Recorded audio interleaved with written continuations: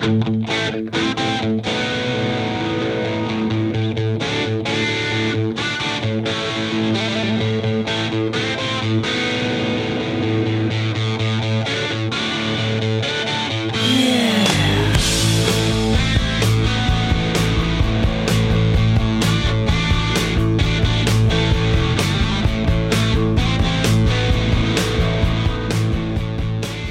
you for joining us today on Geezers of Gear, episode 42. Today's episode is brought to you by PRG, the world's leading provider of solutions and services in entertainment and events. PRG brings industry-leading creativity, experience, and technology to every project. Their teams include the most accomplished experts, engineers, and craftspeople working in theater, film, TV, broadcast, concert touring, corporate events, hotels, and staging. With 170 patents and more than 70 trademarks, PRG are a company defined by innovation, and through their network of 70 offices spanning 5 continents, they're capable of delivering for customers anywhere on the globe. Visit prg.com. Happy episode 42, Henry. Happy episode 42. Good morning, Marcel. Yeah, so here we are preparing for a hurricane again. Welcome to Florida. Oh, happy times. Batten down the hatches for this one, that's for sure, right? It's being forecast in at a 4 now, you know. It's funny because I don't even watch the news. I just wait for Henry's morning fearful updates because, you know, typically Henry is going to make everything sound a little bit worse than it really is. So what was it? 5 days ago, Henry said, "Oh yeah, we're screwed. We got a hurricane coming." And then 4 days ago, he said, "Don't worry about it. It's missing us completely. It's blowing away. It's going to be gone." And then yesterday, he comes back and says, "You better buy supplies." So I get all over the place, you know. I don't need the news. You know, it's funny. One of my Facebook people, Jamie Martis from Sid Ram and Coffee Cult and all the different businesses that Jamie owns. But Jamie Martis posted sort of a diagram that showed this cone that covers the whole state of Florida. There's this cone of certainty where they think it's going to hit, right? And it just seems over the years, the Hurricane Center just keeps widening that cone to where they can't possibly miss, right? So it's somewhere in here.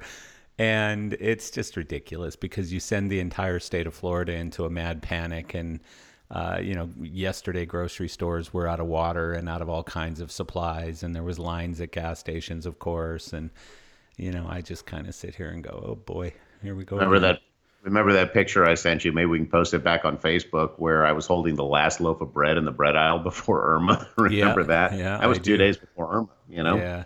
Now, and you know, I mean, I think the flip side of that is like Hurricane Andrew. When I first moved to Florida, nobody cared. We were so complacent. Nobody did anything really to prepare, and we got completely hammered.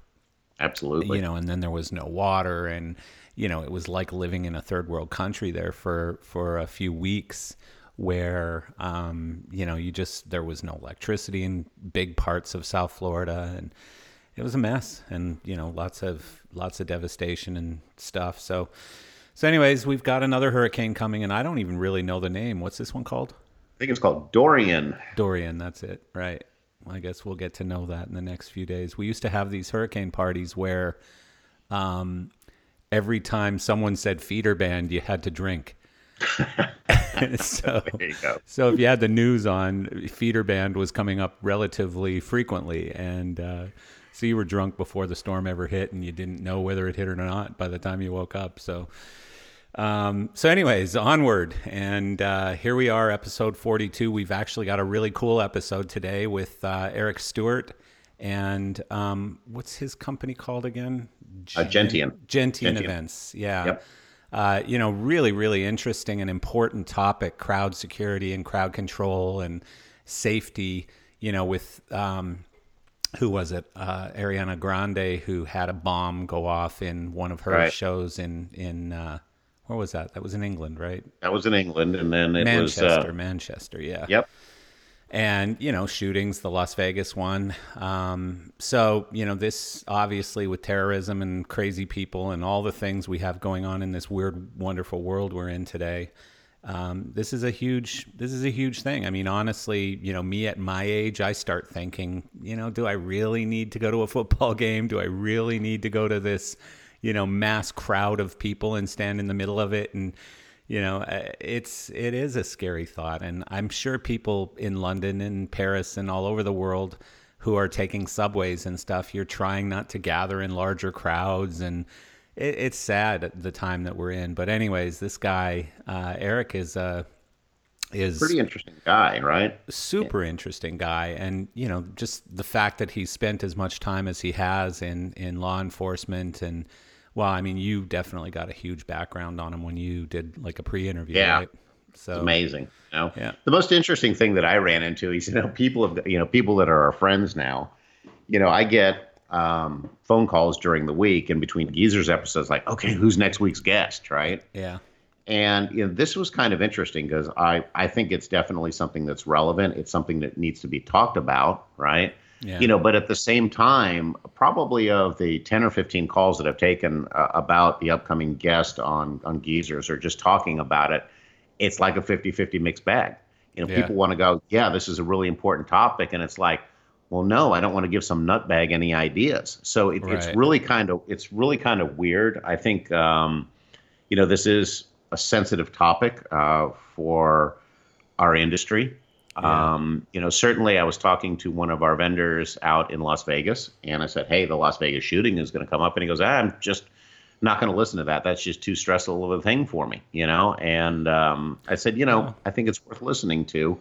But it was interesting to see the reactions. And this is, of course, really outside the box for us because we're really not going to talk about gear today, right? We're going to talk about taking care of your employees and your production people and stuff like that. So no, it's incredibly relevant. It's incredibly important. I understand there's going to be some people who are sensitive and may not want to listen, or there might even be people bored by the topic or whatever it is. But, it's just like nobody wants to listen to a program on exercise or fitness or weight loss. But, I can tell you that those podcasts are killing it out there because as much as we hate the topic, we definitely want to listen and learn about it. But this to me is one of probably the most important podcast episode we will have done yet in the 42 that we've done. And it may not become the most successful. It may not be the most downloaded, but I think it's going to be one of the most important. So anyways, I'm looking forward to it. I think it'll be great. And, the guy is very credible, very knowledgeable.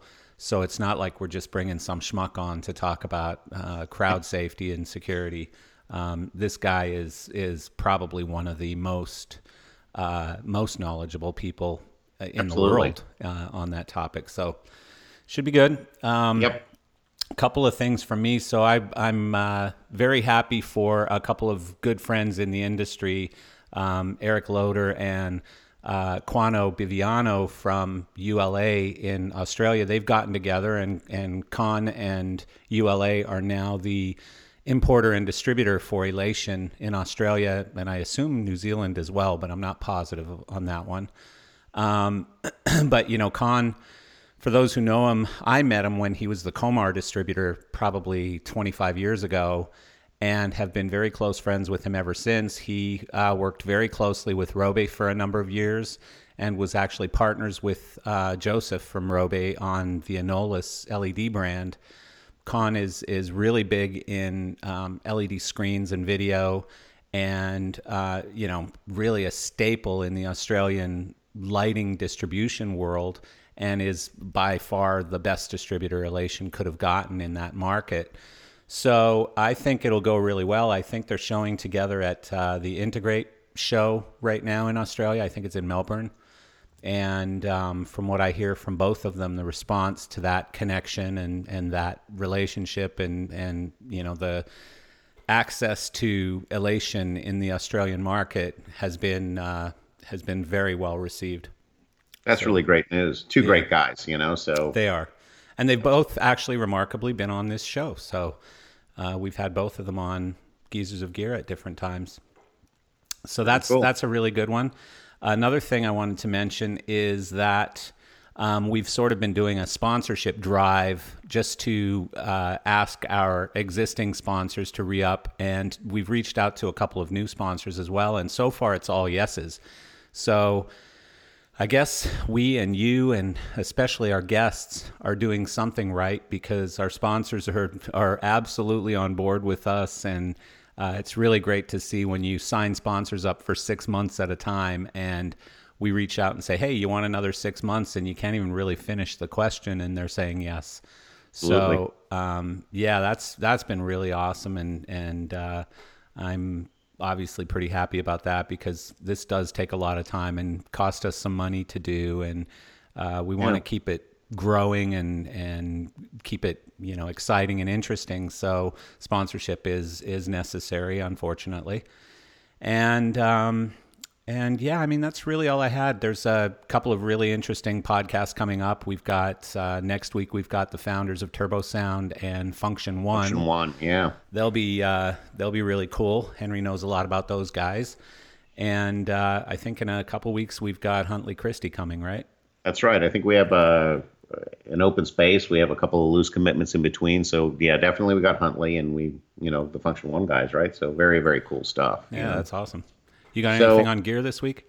A little bit on gear. So American DJ launched the Starship lighting centerpiece. So it's an LED, driven centerpiece. And I've, for some reason, and not to sound like a florist about it, right? But I kind of always have been a fan of centerpieces over the years. I was going to say that. You're a big centerpiece guy. You and, was it Robert Mokry who was always a big centerpiece guy? There's somebody else who was always really big, but I know you with the Komar and Clay Packy had those like Astro Raggy and all that kind of stuff. Oh, I mean the giant. God, Komar did one that was just huge. It was that big flying saucer one. I can't. Yeah. The Piavra was one, and anyway, it's just I'll scream it out at 3 o'clock in the morning. They've got one sitting in the factory. Last time I went there, I remember going, oh, my God, I saw some of those. I actually sold one in a massive club in Canada, 25 years ago. I sold them a couple of them, and they did nothing but fail. Yeah, they did. But, I mean, God, when they were lit up, because they were the first to introduce the 1200-watt MSR into that fixture, and it was a 360-degree, circle of light. And you just got honking ass light output out of that. Yeah. But anyway, so, over the years, centerpieces have come and gone. I think this Starship one, I watched the video on YouTube this morning about it. It's just, it's an LED batten type of effect that's motorized. And there's, I guess, 6 spires on it or 6 sticks that go out. And, it does enough in my mind that if you just wanted to take 8 of these and stuff them into the roof of a club, that's it. You're done. And I mean, that's your light show. I mean, full RGB, fully independently controllable pixels or, elements of the LED array. It moves. What more do you need? So very, very cool kind of stuff. I think it's an innovative centerpiece. It's, centerpieces like this are designed for nightclubs on budgets, right? Yeah. Hang 2 or 4 up and there you go, and nothing else, right? Right, yeah. And it's very kind of cool, Neat. And go ahead, I'm sorry. No, I said neat. Neat stuff. And then it's kind of funny. The old farts are ruling the touring business. So I was on Polestar this morning on trending tours. So they give you the top 20 trending tours. The top 30. But 20 of those are the old fart bands that we know that have been touring forever. Blue Oyster Cult, Little River Band, Rolling Stones, Kiss, Bret Michaels, Bob Seger, Steely Dan. I mean, the list just Speaking of Kiss, Gene Simmons turned 70 a couple days ago, I saw. Oh, my God. Yeah, which just blows me away. Gene Simmons, 70 years old. And can you imagine being 70 and you still got to get up every morning, put on a bunch of makeup and tights and high heels and go out and play music? Same songs that you played 50 years ago. Yeah, it's well, it's quite a commitment to that brand, I guess. I watched his interview before the tour started anyway, this last tour, and he goes, look, I'm getting up there in years. My gear that I wear on the stage with the Dragon boots and everything else, it weighs 38 pounds. Jesus. And he goes, it just absolutely kicks my ass. You do a 2.5 or a 3-hour show, and you're just spent after that from doing that. So if anybody's ever carried a backpack for any distance, same kind of scenario. And, being close to 70, wow, that's pretty amazing, right? Yeah, yeah, that's wild. So That's good wild. luck to you, Gene, out there. Yeah. Wow. No, but that's an interesting point that you make. The fact that aside from what Taylor Swift that I read the other day, she's now it is widely thought that she's making $500,000 a day right now. Wow. And so Taylor Swift, there's no end in sight for her. She keeps sweeping the floor. But other than her, and I guess a few other like pop acts, which I wouldn't even dare to come up with the names of them. But, who's big out there in the touring world right now? Certainly it's all these old bands. So, Iron Maiden. I mean, they continue to sell out shows. They've just had a resurgence. yeah. And I think really what they did by painting up the 747 and doing the Ed Force One documentary where Bruce Dickinson flew the plane, I think that just got a lot of people looking, and that they did that. They released that documentary just before the tour a couple of years ago where they landed in Fort Lauderdale and they were able to get enough viral, this video to turn viral where there were fans lined up in the landing pattern of Fort Lauderdale International taking pictures of Ed Force One landing. Well, they right? didn't just land there. I think that plane sat there for like 2 weeks. It was there for a while because the tour it was opened, on the news, and all kinds of friends were posting pictures of it online and stuff. So yeah, I mean that's a great, that's an old band showing that you can use new media to promote yourself and help bring you some new fans and stuff. But I mean, everyone, all of these acts just seem to be doing a great job, not only maintaining, because the Stones obviously have to appeal to a larger audience than the people they started with, because most of those people are dead. So for them to tour around and fill stadiums, you're going to have a younger crowd follow you as well, at least younger than your original fans, right? And, exactly. I've seen a lot of pictures of that, the Stones show. I didn't and probably won't go see it, but one, I forget who it was. I think it was Jim Lenahan, Tom Petty's old LD, who said that the stage, the video setup looks like 4 giant iPhones. And and then someone commented basically saying, maybe that's what it should look like when that's the screen that people are used to spending so much time staring at all day, today's fans, today's audience. And so maybe that's part of the shtick, the play that they were coming up with, was to make them look like giant iPhones. But, really cool looking rig. I mean, they are massive screens, and for the most part, they're iMags of the band members. And then there's some, video content as well. But yeah, I mean, a lot of cool shows out there right now for sure.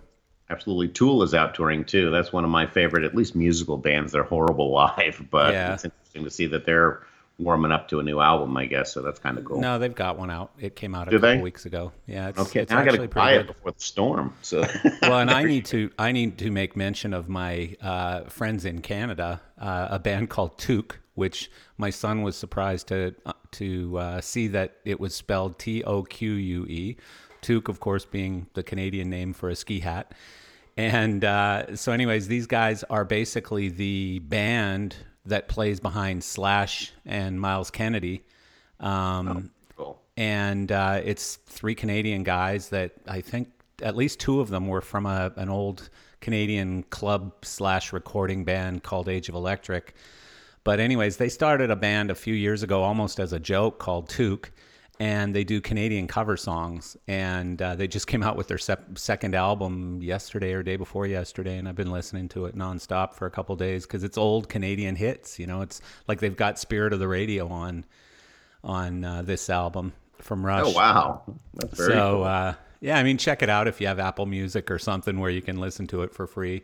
But really, really a great band and pretty good album. But anything else on gear?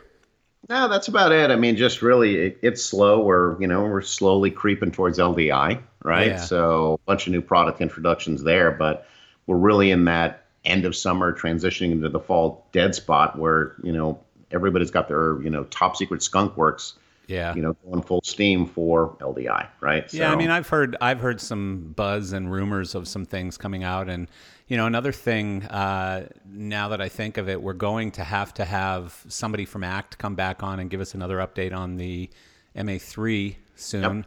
yep. What was the last update we had heard?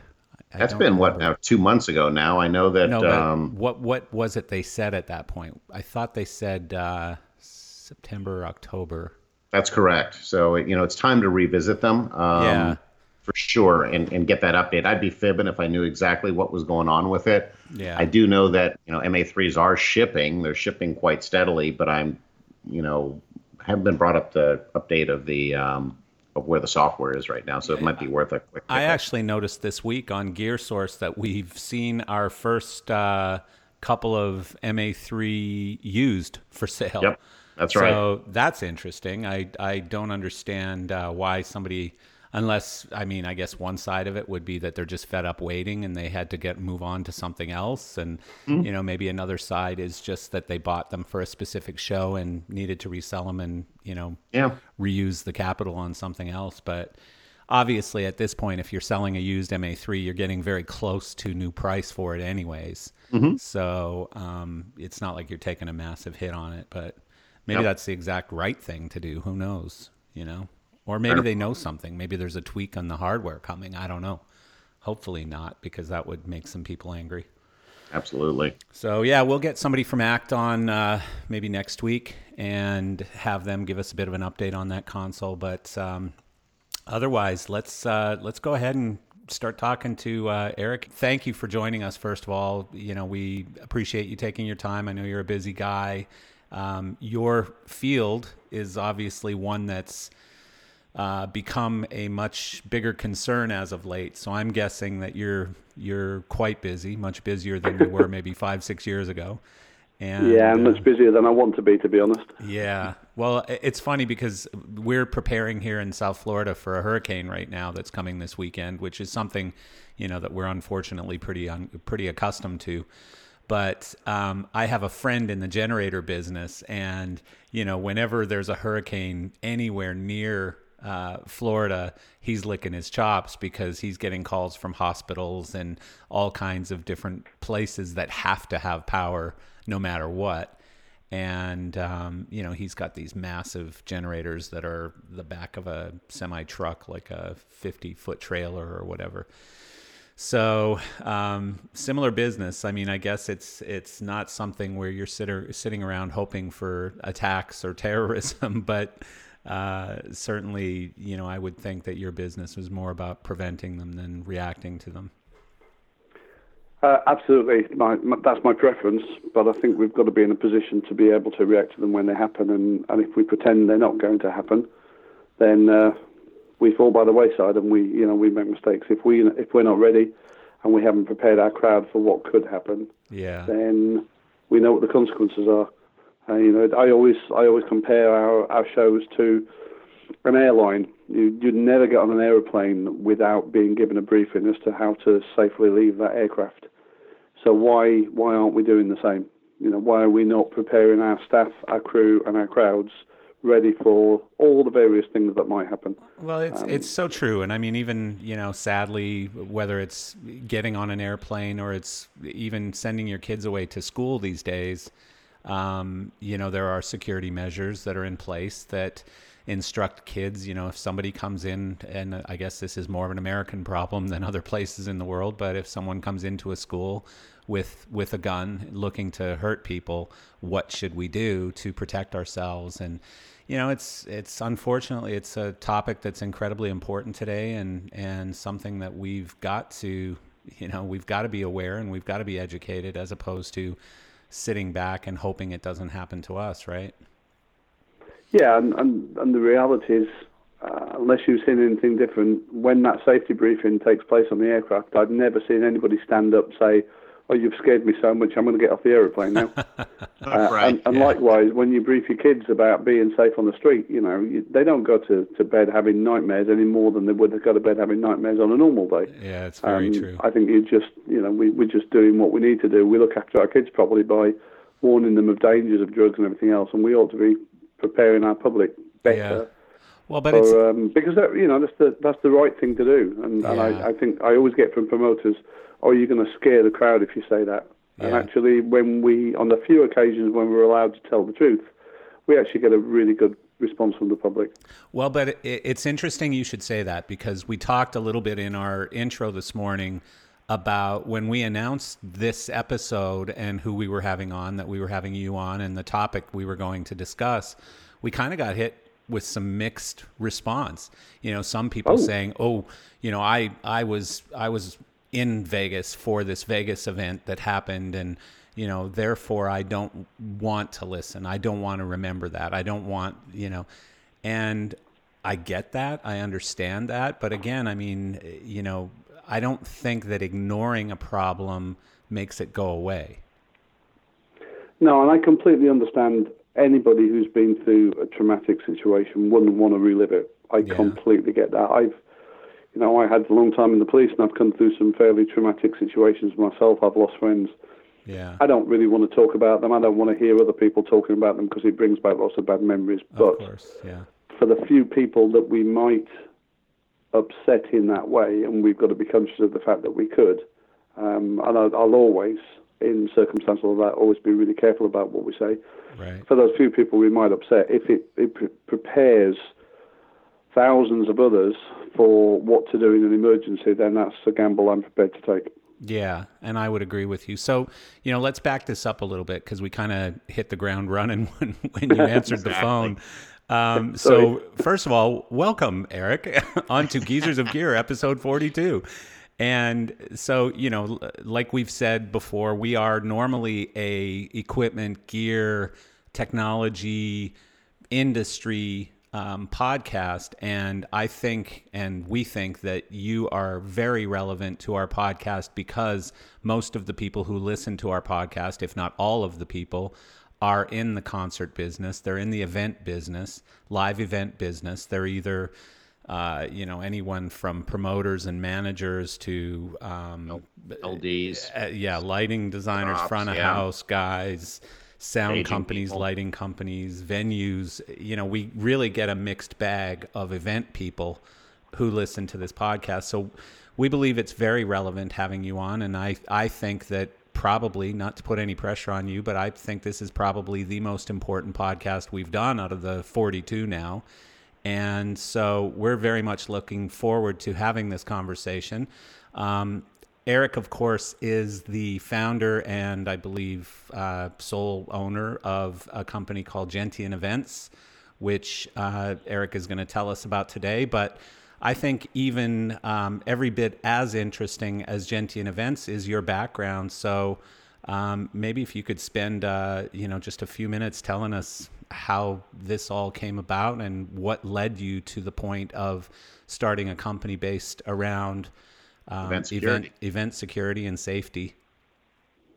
Okay. So I joined the police in London, the Metropolitan Police, in 1980 with an intention of having a career within policing and staying within policing, and probably would have done had it not been for a motorbike accident in 2001, which left me with some pretty nasty back injuries and an opportunity, if you like, if you want to call it that, to go and work in an office, because that was the only choice left to me.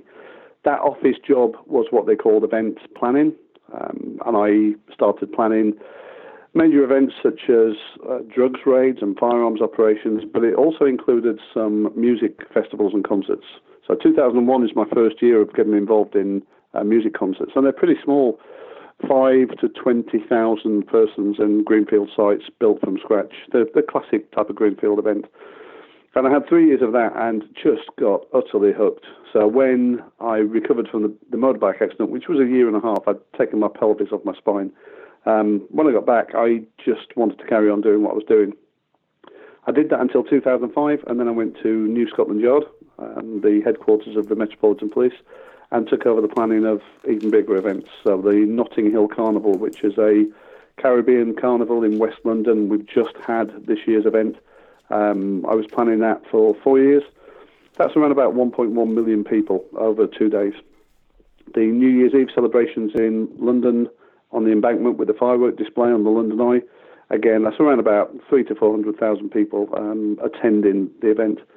And I carried on doing that right up until 2009, when I left those and started planning the 2012 Olympic Torch Relay, and did that for 3 years and took that on the road for 70 days, building the teams, doing all the planning with the organising committee, and then taking it on the road. And that was the end of my service. But at this point, I rewind the clock back to 2005 and my very first New Year's Eve on the embankment in London, having planned an event for, we thought 200,000 people, and an awful lot more turned up.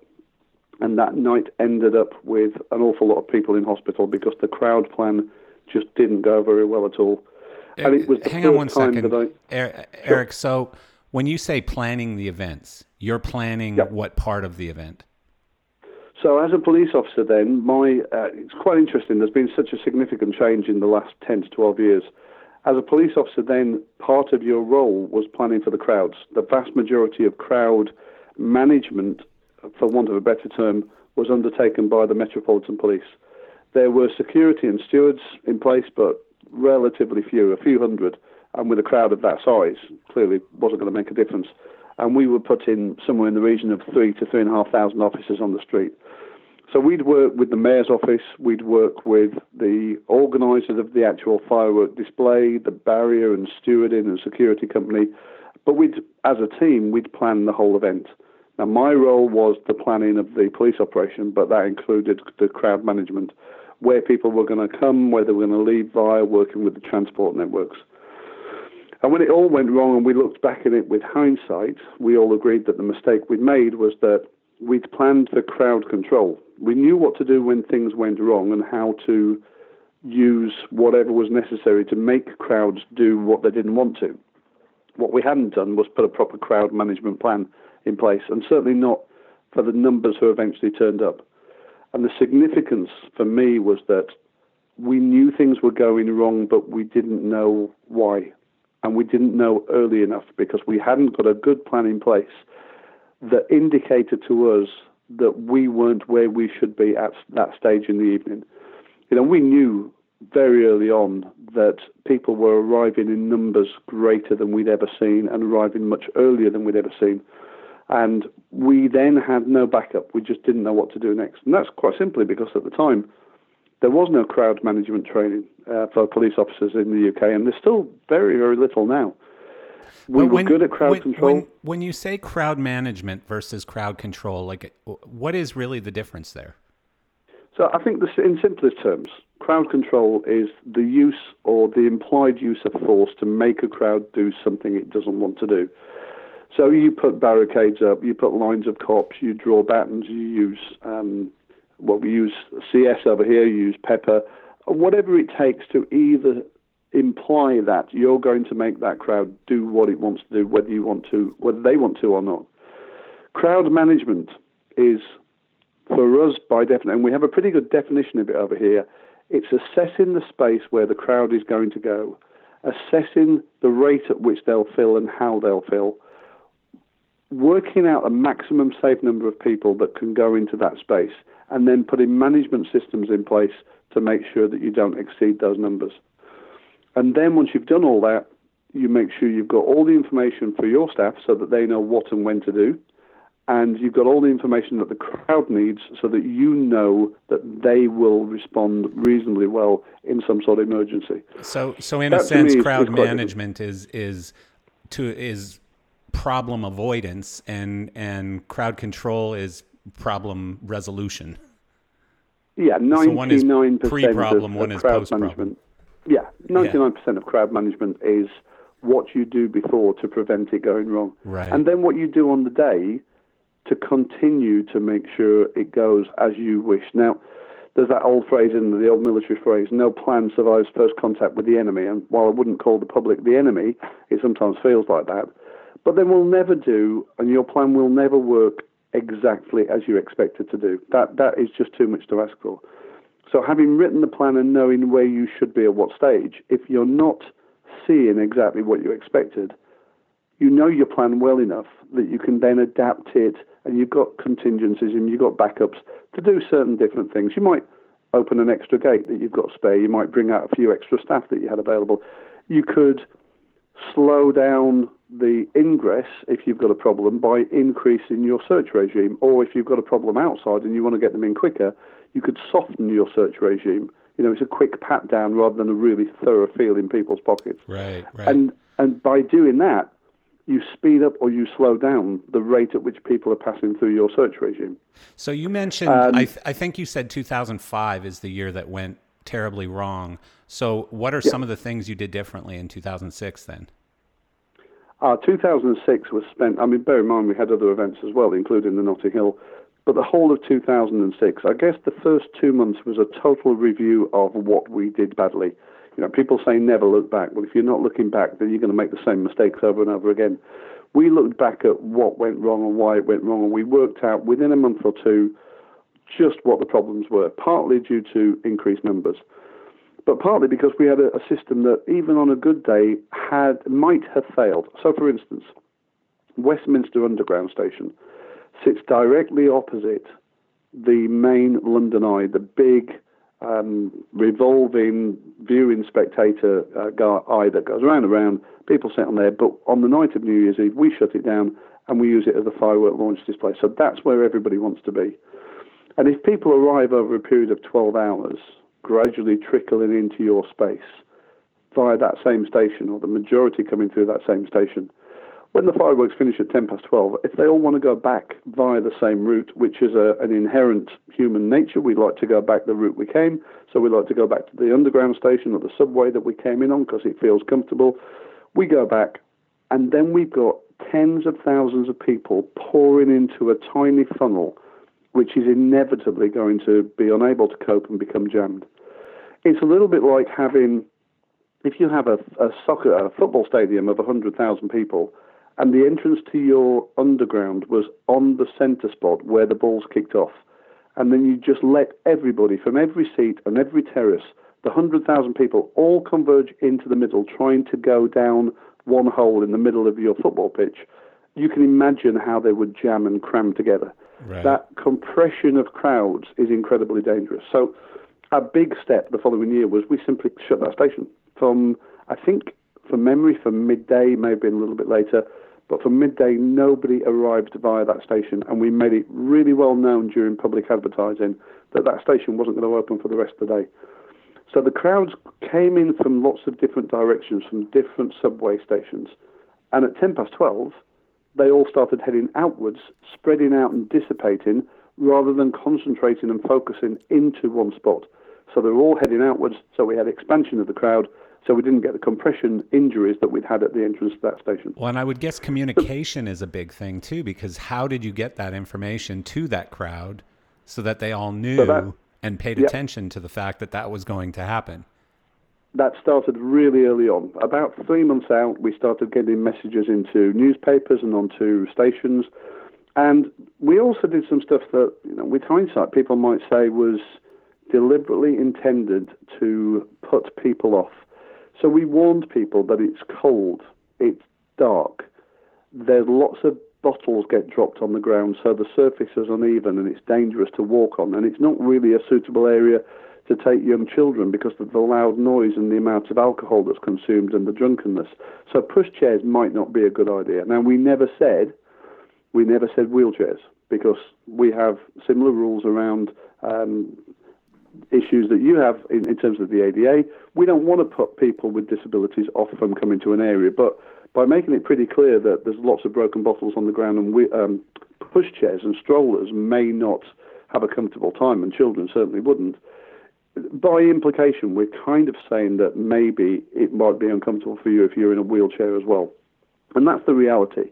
In a space that's probably comfortable for 40 to 50,000 people, if it's 200, 300 or 400 turn up uncontrolled into that same space, you're going to have problems. It's bad enough if you're 6'3" and you can see over a crowd and you're strong enough and resilient enough to not be pushed around.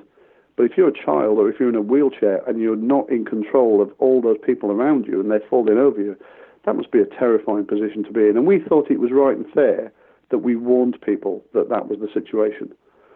But even on the night, we didn't start sending messages at 12 o'clock when people were due to go home. we started sending messages out on PAs and tannoys at 4 o'clock and 5 o'clock and 6 o'clock in the afternoon. We strung huge catenary signage across the whole of the embankment, so from lamppost to lamppost, warning people that certain stations were open and certain stations were closed, and then using the audio systems to point people to those signs. And we asked them to start making their return journey home plans at 4 o'clock, 5 o'clock, 6 o'clock in the afternoon, not at 5 past or 10 past midnight. Yeah. We did, by doing that, there's a piece of crowd psychology called, or piece of physiology almost, in the base of your brain that's called the RAS, the reticular activation system, which is a really clever filter that gets rid of a lot of the rubbish that you see and hear and smell and taste during the course of a day. You know, we take in billions of bits of data, and our brain filters everything through this reticular activation system. It's designed to keep out all of life's rubbish that's not relevant. And unfortunately, one of the things that it often thinks isn't relevant is signage. You know, you think of the last journey you took in your car, how far you drove, and how many road signs did you see? And then ask yourself the question, how many of those road signs did you actually notice? Yeah. And the answer is not even 1%, probably not even 0.01%, because our brains are clever enough to filter out all the extraneous rubbish that we don't need, except sometimes it filters out important stuff. And part of my job is to try to get people thinking earlier in the day about what they're going to do later on at night, activate their reticular activation system so they start thinking about it and they start making decent plans about how to get home. And then we find that if we give them that information early in the day when we call it information hungry, they've arrived at the gig, they're looking for the bars, they're looking for the stages, they're excited, they're listening, they're looking. We give them some information that they don't even think they need, but then it sticks. And it sticks, and it's still around at night when it's dark, and maybe they've had a drink, and maybe they've had some drugs, and they're tired. That information is still near the front of their brain, and they can use that to then make better plans. Well, and it's incredibly important because I would think if you've got a crowd of 100,000 or 200,000 people and 20 or 50,000 try to go back to that same method that took them there and find that bus or subway or train or whatever it is closed and is not available to them, then they become unruly. And now you're dealing with an even different problem. Yeah, you are. And people get frustrated and they get angry and sometimes they get scared, and that will trigger other behaviors that none of us need. That they don't want to behave in that way, but if we leave them in a void without information as to what the right thing to do is, then they'll make stuff up themselves. Well, we can't do that, and we shouldn't do that. I don't know if you've seen anything about it, but we have an event over here called Ultra Music Festival, and it's a huge EDM music festival, and it was held in the same venue for a number of years in Miami, and this year they moved it to Key Biscayne, one of the islands, and there's only one access in and out of that island, which is a bridge, a 2-lane bridge, and so what happened, or is it 4 lanes, Henry? I don't remember. I think it's 4 lanes. Yeah. It's 2 each way. Yeah. Yeah. So what happened was, okay, the event was beautiful. It's a beautiful island. Everything's great. But at 12 o'clock, when the music stopped, you had 100,000 people that were now panicking because buses were late. Uber wouldn't come onto the island because now there was people starting to walk across the bridge. The bridge was still open for traffic, and the only way off the island was over this bridge, and people couldn't get on buses. There was enough buses for, let's say, 5,000 people, but there's 100,000 people. There was no parking, so you had to park in Miami, not on the island. So it became a complete disaster. People weren't getting off the island till like 6, 7 o'clock in the morning, and then trying to get an Uber. And so, it was just a massive disaster. And the big thing was, I think there was just a lack of information. Yeah, that's generally it. One of the benefits we have over here that you don't currently have in the US, although we are working with the Event Safety Alliance to try to bring an idea over, we have something called safety advisory groups. So if I've got a plan for an event, I have to sit down and present my plans, especially my safety plans, to a panel, and that panel can be anything from 10 to 30 people. and it's the fire, the police, the ambulance, the council, the licensing, the highways, everybody. And they ask me really difficult questions, and they should. And the question that they would have asked me was, what is your plan to get 100,000 people off the island? And if they didn't like my plans, then my license is in jeopardy and my permissions get withdrawn. Yeah. So I have to be able to explain how I would do that. And a really important part of that would be, the information that we're giving people, not at midnight. It's too late by then. We need to be giving people information during the course of the booking system, when they're booking their tickets, on their website, via the WhatsApp groups or whatever communication systems you've set up, and the whole build, all the weeks and months up to it. And then when they're arriving during the day, there will be delays. It is going to be late. But we've got buses for 10,000 or 5,000, but those buses are doing a loop and they'll constantly be coming back. So, why not stay behind and have another burger, have another beer, wait half an hour, wait 3/4 of an hour? It does, I don't know the event. I must admit, I have seen a little bit about it, but I don't know the detail. It does seem odd that you'd have an EDM of 100,000 finishing at exactly the same time, and then such a narrow exit point that everybody's got to take the same route. Well, and I'm probably minimizing the statistics. I don't know the actual statistics, but what I do recall is that there were like 4-hour lines or 3-hour lines for buses, and so people just started walking, and then that just compounded the problem, because now buses couldn't get through and cars couldn't get through and Ubers couldn't get through, and so it just became a much, much larger issue. Absolutely. It sounds pretty messy, and I don't like coming to other people's events without having seen the plans. But the bottom line is that 100,000 people had a great day, but had a really crappy end of day, and that's what they'll remember when they go home, and that's what social media will tell everybody else. And they were calling it Fire 2, and So Eric, it's gonna take a lot to match that. Yeah. So you'd mentioned early on in the podcast about planning an event for 3 or 4 years, and that can probably be an entirely separate podcast onto itself.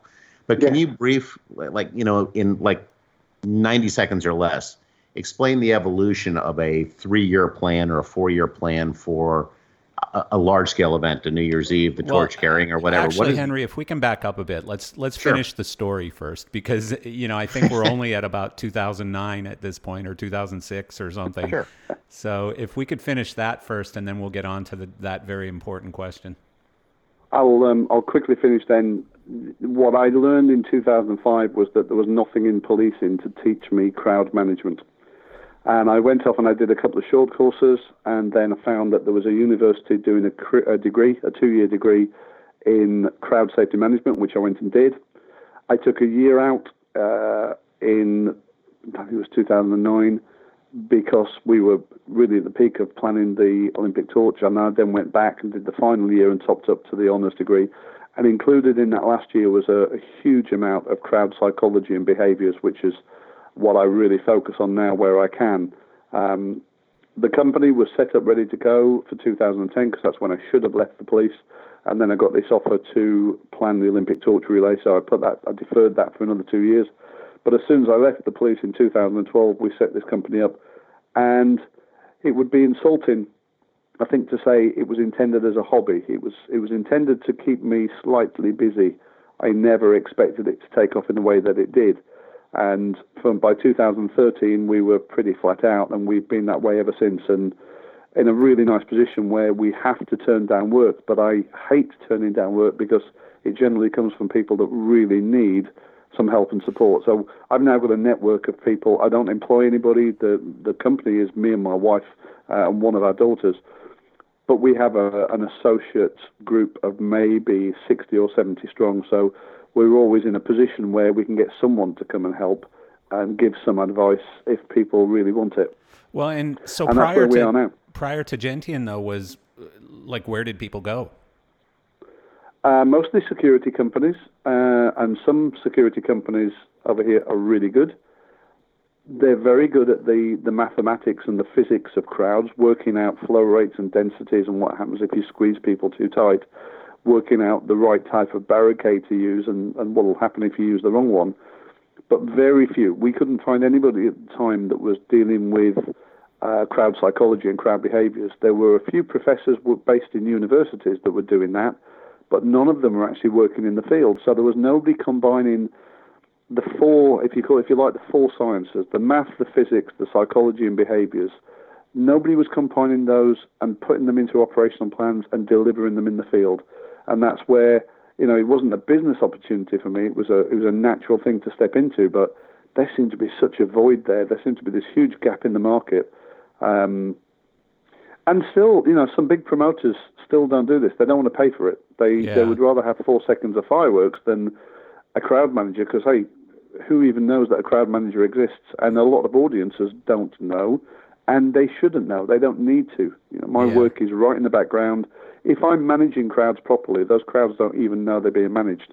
Well, and that's ideal. I mean, over here lately, the mentality is really, don't tell me what I need to do. I don't need crowd management. We're individuals and we can do it ourselves. And it's crazy, but and that's where the real psychology of crowds comes in. And we can go back to a guy called Gustave Le Bon in the 1800s, who was writing about how individuals in crowds, slowly but surely, their behavior starts to change, and they become more crowd-like, and then behave with the crowd through various influences.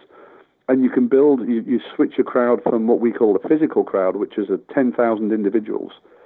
But if something happens and something goes wrong, then that 10,000 can become one psychological crowd really, really quickly.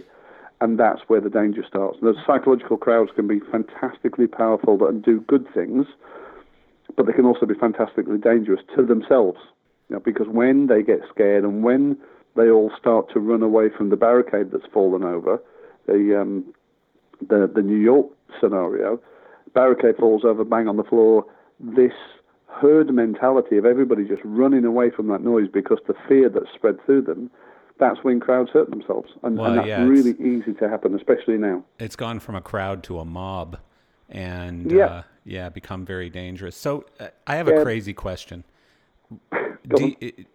Are you able to, would you plan differently for a crowd that you think is going to be high on Molly versus a crowd that you think is going to be smoking weed? Oh, God, yeah. There's no two crowds are the same. Even two EDM crowds, depending on the artist, there's different behaviors. It's like people say to me, what about a heavy rock concert or a metal concert? Yep, but no two metal concerts are the same. The artists will influence the crowds, and the type of people that go behave differently. We don't get a wall of death at every single festival. They're quite unusual, but we'll probably get a mosh pit at most of those type of festivals. We get very few mosh pits at EDM, but we will get other behaviors. So what really worries me and really scares me sometimes is when people think that two events are so similar that you can use the same plan, and you can't. That cut and paste mentality, take last year's plan off the shelf and change the date, is incredibly dangerous. If you're not studying the artists and the artist's behavior and the way they're influencing their crowd and what that crowd are then doing, then you're not doing it properly as far as I'm concerned. You've really got to understand. It wouldn't get so granular that you're actually looking at the effects of a particular drug that you expect the audience to be using. Maybe it's a crazy question. I don't know. No, it's not. I mean, I went and saw Simon and Garfunkel years ago in Hyde Park in London, and having never smoked cannabis in my life, came out of there as high as a kite. I was like the only guy in there that wasn't smoking weed, but the air was full of it. Yeah. And it was a chilled, relaxed, very, very calm crowd, as you would expect. That's what I mean. You know, and then you go to one where they're doing, MDMA or something, and they're angry and want to kill people. Yep, and then your security and your medical services have got to be absolutely on top notch. I mean, we would spend more probably for an EDM. I spend a lot more money on a medical team than I do on a security team, because you're going to have a massive medical response, and especially now with the amount of dirty drugs that are around that are being cooked in people's kitchens and mixed with God knows what. Yeah, we're losing kids over here left, right, and centre. Yeah. The last Here too, weekend it's we've sad. had five deaths this weekend. Wow. And that's a weekend of maybe 2 or 3 significant festivals, not the biggest, but I would call them significant, and 1 or 2 of the smaller ones. 5 dead. I actually know of 6. There's another one that's not reached the papers yet, but 6 dead through drug misuse this weekend. And Terrible. It's mostly because they're taking stuff that they're not measuring, they don't know the strength, they don't know the power, and they're doing crazy stuff on it. And the thing with some of these drugs now is you haven't got time to get these kids to hospital. If you haven't got the medical treatment facilities on site to deal with what's happening and to stop them cooking, it's probably going to be too late by the time you put them in transport and drive them to the nearest hospital through the traffic that's being caused by the festival anyway. Terrible. So we try and make sure we've got enough on site that we can at least get them stable before we transfer them. Yeah, so back to Henry's question, Yeah. Henry, you go ahead and ask it again. Yeah, so I mean, here's the thing. You're mentioning 3 and 4 year timelines on planning for large events, right?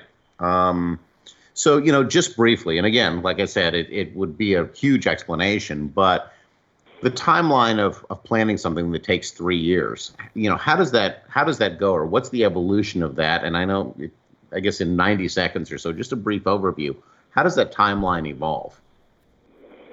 Well, if you think about something like the Olympics, or specifically for me, the Olympic torch relay, the timeline for that was actually 7 years. And it literally was a piece of paper in a room with half a dozen people saying, what on earth do we know about this? What has it ever been done before? Where's it been done? What did they learn? What mistakes did they make? Can we go and ask them? Who are the points that we're going to go and ask those questions of? So that's the very, very first point for me always is, are we doing something so unique that it's never been done before, or is there something so similar that we can go and ask people some questions? Now, in something like the Olympics, that's easy because there's all sorts of debriefing packages and you've got precedent, you can go and ask people. But in the commercial world, that's quite different because some people might not want to speak to you if they've done something similar before and made mistakes, and they certainly won't want to share those mistakes. But that's got to be the first point. That glance over your shoulder to say, who's been there before me or done something similar, and then can I go and ask them those questions? The next step for me is working out whose idea was this and what is it they wanted to achieve? What is the outcome? What's the objective? And if the outcome and objective is just about making money, then we've got a problem straight away, because you guys know as well as I do, to put a music festival on for its first year, you're probably going to lose a significant amount of money. Second year, you're going to lose a bit less. And if the third year you're breaking even or making money, you're doing really well. I had a client just last year, and it's only a small festival. It's only 5,000 people over 2 days. And I suggested to him that if he goes and takes £250,000 out of the bank, set fire to it, if the following week he's still got a marriage and a house and a job, then he can probably afford to go and put this festival. But if not, then forget it. Because unless you're prepared to commit proper money to invest in the first year and 2 to get your event off the ground, then if you haven't got that money, then your event's not going to run. Well, and some of these festivals sadly are cutting all the wrong corners. And Fire Festival is the most famous one, but there's so many others that have been getting canceled, and even Woodstock that have been canceled, and it's usually budgetary. It's usually because people with shallow pockets jumped into a very deep pockets field, literally, and they couldn't afford the infrastructure, and they couldn't afford to do it properly. So the few that still go on do it improperly. They cut corners, and sadly, some of the things you're talking about are the things that get cut. Yeah, and it's the things that the public don't see and wouldn't expect to be paying for that get cut first. And of course, the most important one of those generally is safety, which is a real pisser. That's, for me, if a promoter thinks that safety is so unimportant that that's where they can start making the cuts first, that's disastrous. And, for a lot of these events, they'll get away with it for a year, maybe 2, maybe 3. But eventually, all the arrows will line up in the right direction at the same time on the same day, and they'll get bad weather or they'll get something else which stretches them beyond the point at which they can cope. Or and someone because dies. they cut down on security. Oh, if someone dies. It's happening all the time, certainly in drugs-related events. But we're getting, even over here, I know there are people in the States that call us Safety Island because we're so strong on health and safety policy.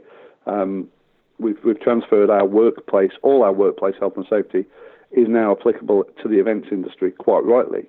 But we also have equal responsibilities to those third parties. So the public that come to our events have got just as much protection in law under our health and safety legislation as anybody who's working, any union man that's working in the field. The public have that same level of protection. And we get so close. The number of near misses that occur that never get reported. And I know it's happening, I see it happening, and we're reporting it as and when we can, but you can see it happening all over the world.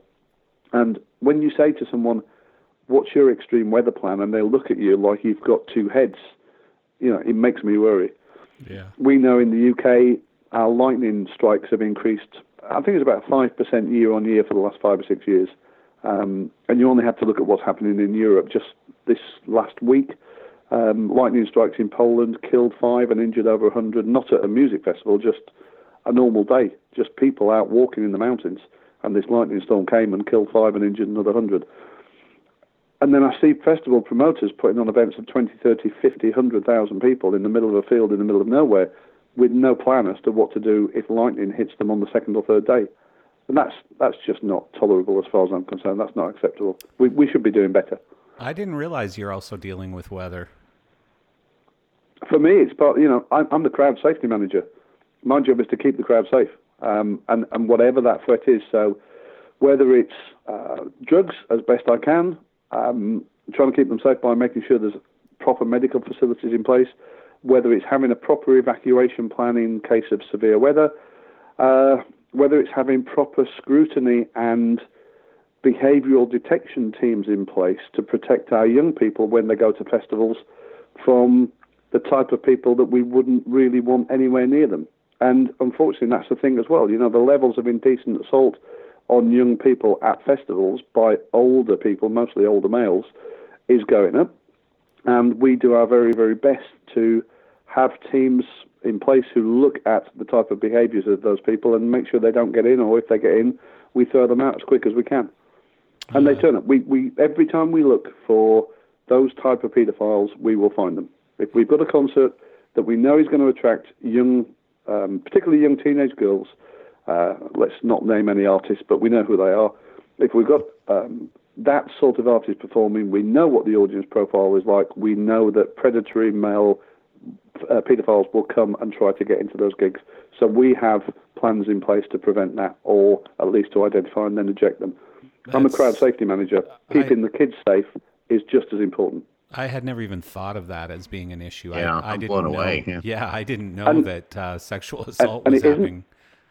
It isn't until you go and look for it. And as soon as you look for it, you'll see it. I Honestly, thought it was only backstage at most of these events, not like no, not in front of the stage. No, sadly not. Sadly not. It's happening right in front of the front of stage barrier sometimes.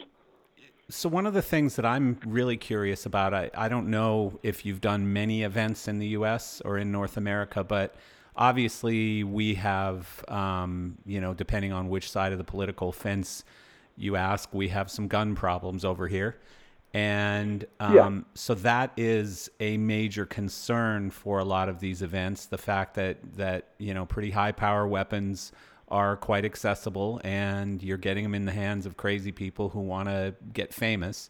So for them to get in or near an event and, cause havoc or death is becoming, a very big problem and has already been acted out. And so, but in Europe, and especially in UK where you're based, guns, I don't think, are quite as big an issue yet. So, what are some of the nuances or differences, I guess, between a North American event safety package and a European or specifically British event? Well, certainly in the UK, the prospect of an active shooter with a bump stock rifle it wouldn't even feature on most of our risk assessments. it's such a highly unlikely circumstance that it wouldn't feature. However, for some of our big ceremonial events where the royal family are going to be present, we do have plans in place for that type of attack, and we will set up a lot of, the police, with discussion, will set up anti-sniper positions and similar activities. And I guess, go back to my police head, and as a firearms officer in London for about 5 years, if we were looking to set up sniper positions, the first thing we'd look up is where would the sniper want to be. And, for the Route 91, you've got a range of options, haven't you? That site has got plenty of places opposite it that you could set up a sniper position in the hotels. But where do you then set up an anti-sniper position from? And it's one of those few occasions when I would probably go and ask the military, because the military would have the best idea in terms of how to set up anti-sniper positions to take out snipers. But in terms of us in the UK, that very, very rarely features. So guns aren't really yet a problem in the UK?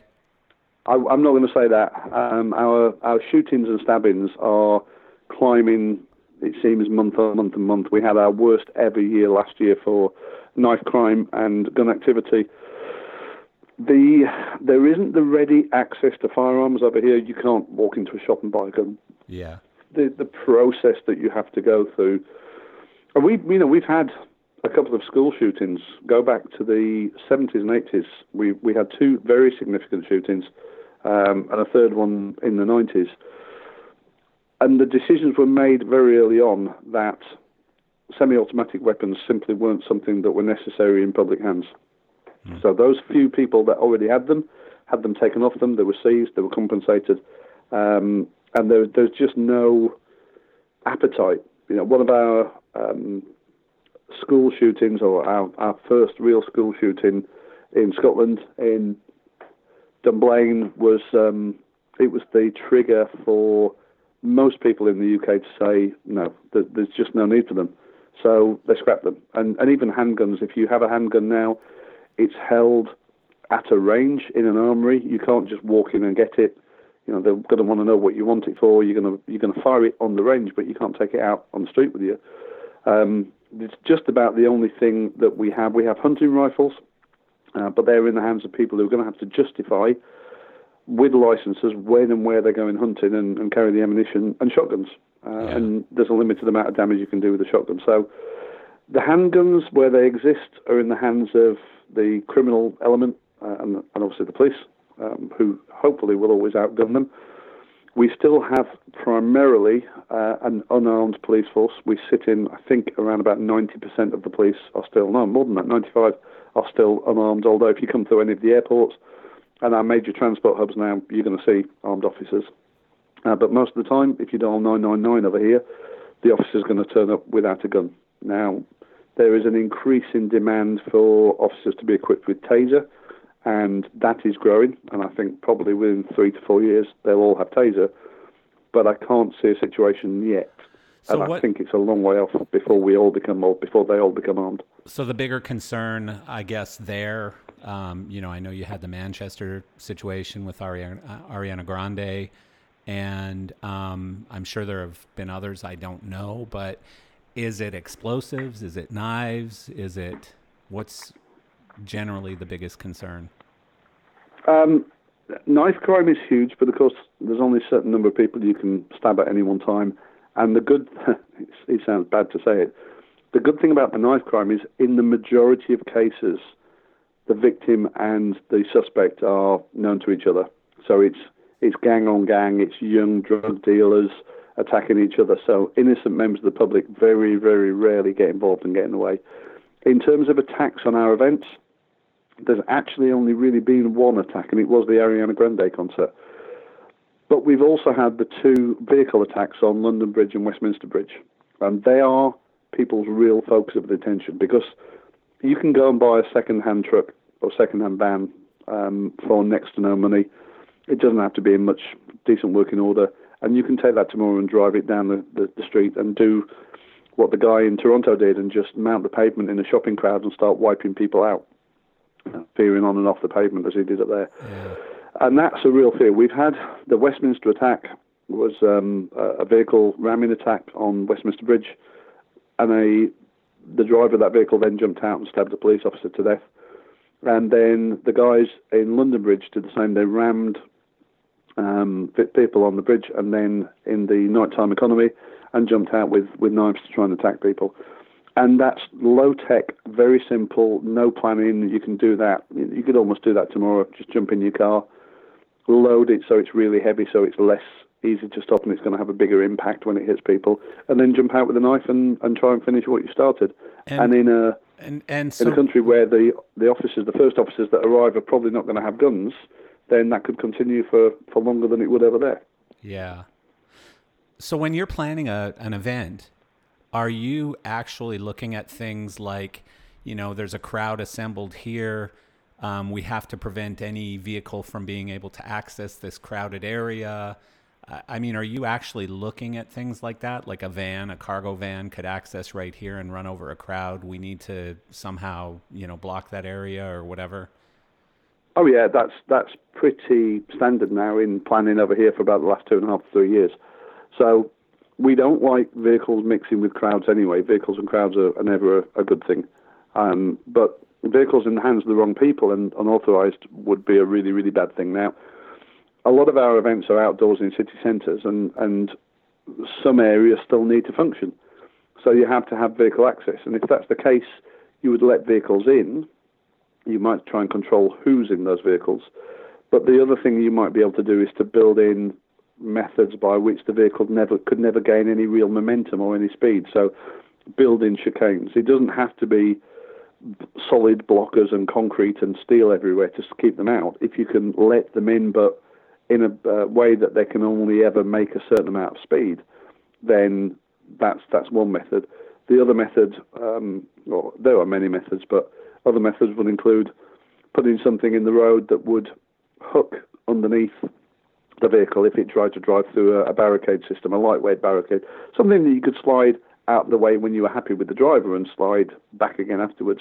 But if the driver tries to ram it, he's going to go through, but he's going to run over a big piece of steel that he's going to drag along the road, and the amount of noise that he's making then warns the crowd of what's coming and gives them time to jump out of the way. And for a vehicle attack, you only need to give people about 10 or 15 seconds warning, because if they hear that and turn around and see it coming, there's normally a pavement or a shop door or somewhere you can jump into to get out of the way of the vehicle. So you don't have to block everything and keep it out, but you do have to have something in place. And that's been right at the forefront of our planning for a good 3 years now. You had mentioned in our pre-interview about, and I guess you were kind of down on it, about the cities parking heavy vehicles in places to block streets and then assembling large crowds of people. And of course, obviously, what comes to mind for me is the New York Times Square New Year's Eve events where they take the salt trucks and they load them up to keep the vehicles off the road. Can you kind of expand on that a little bit? You had kind of thought that maybe that wasn't always the best idea to control an event or to control vehicles. Honestly, I think it's a dreadful idea. It brings, what you're doing there is just introducing a whole new range of pain and problems by doing that. So the first question is, do you leave the driver with the vehicle? If you don't leave the driver with the vehicle, then if you had to move that vehicle quickly, you can't. So how do emergency service vehicles access an emergency?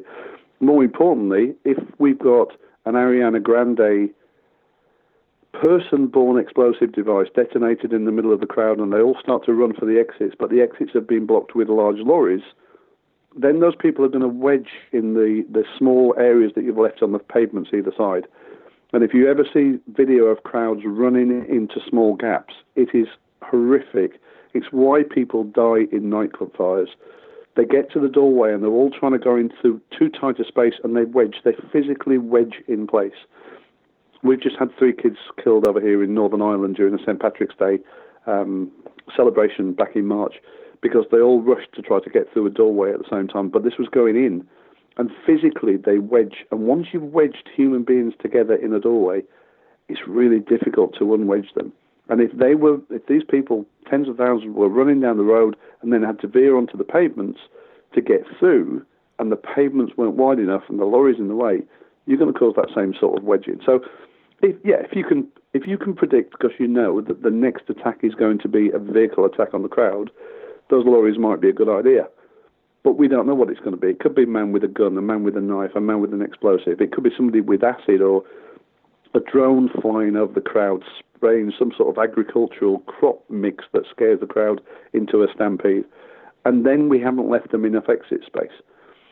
So do you leave the driver with the vehicle to make an emergency exit if he needs to? Well, if you do that, if the terrorist has done their reconnaissance, all they do is stab the driver in the neck, steal the keys, and he's now got the lorry that you were trying to keep out of there in the first place to drive straight into the middle of the crowd.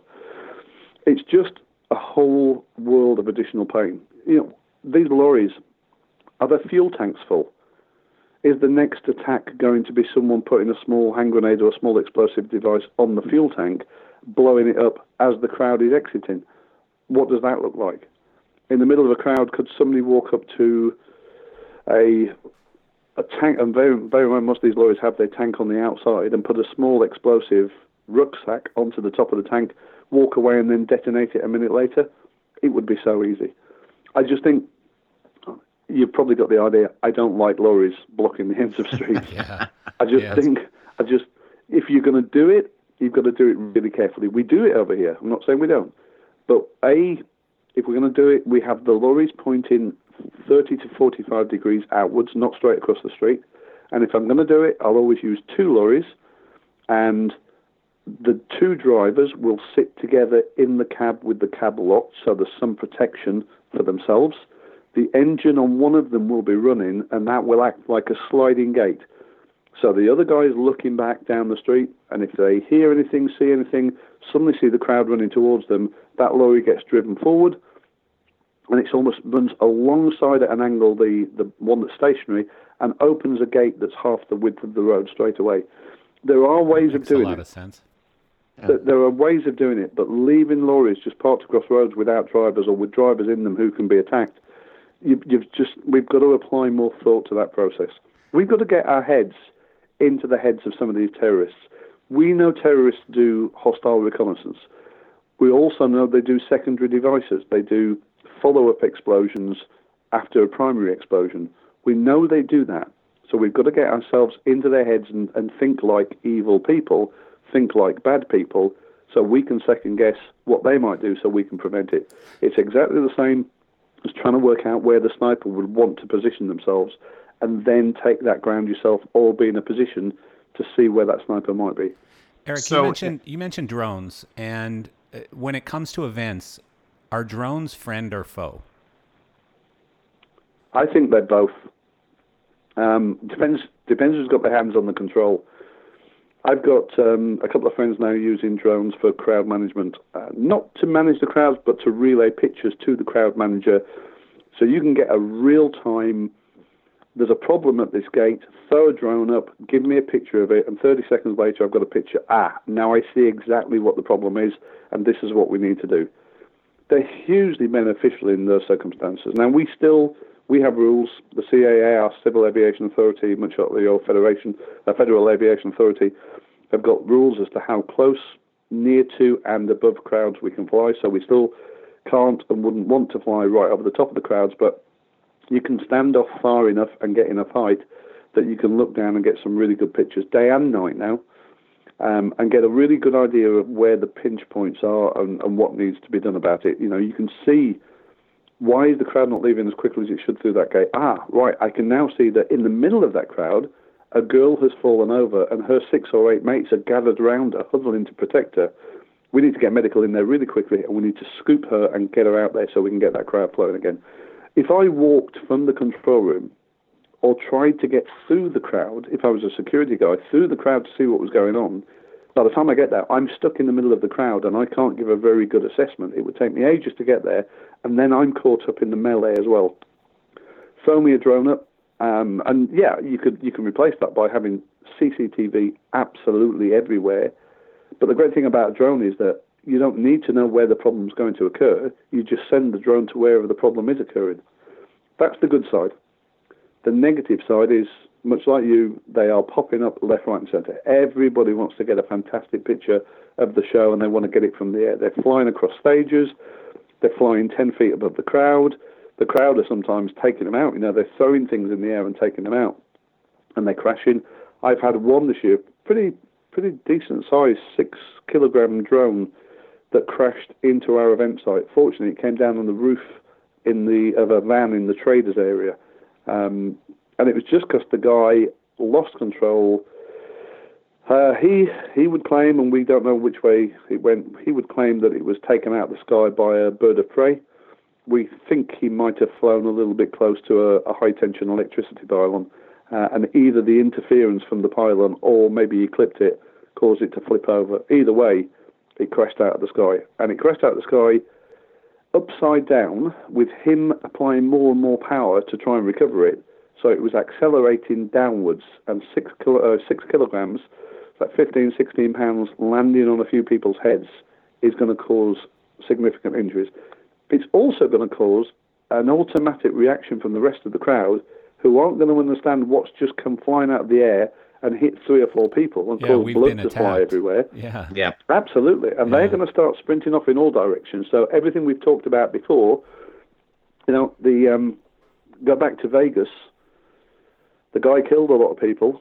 He injured 400, but there were 400 others injured running away from where they thought the attack was coming from. So apart from the fatalities, there's double the number of injuries caused because people ran away as well. And that drone might only hit one person. It might actually hit nobody. But would it then cause a stampede in all directions? And I'll be honest with you, I hate the word stampede, but we're seeing more and more of that behaviour now. We saw it in Times Square just a couple of weeks ago when the motorcycle backfired. We saw it in Toronto about 4 or 5 weeks ago at a theatre when a couple of things happened at the same time, and people literally sprinted for safety, thinking that there was a firearms incident during a show. It's happening more and more.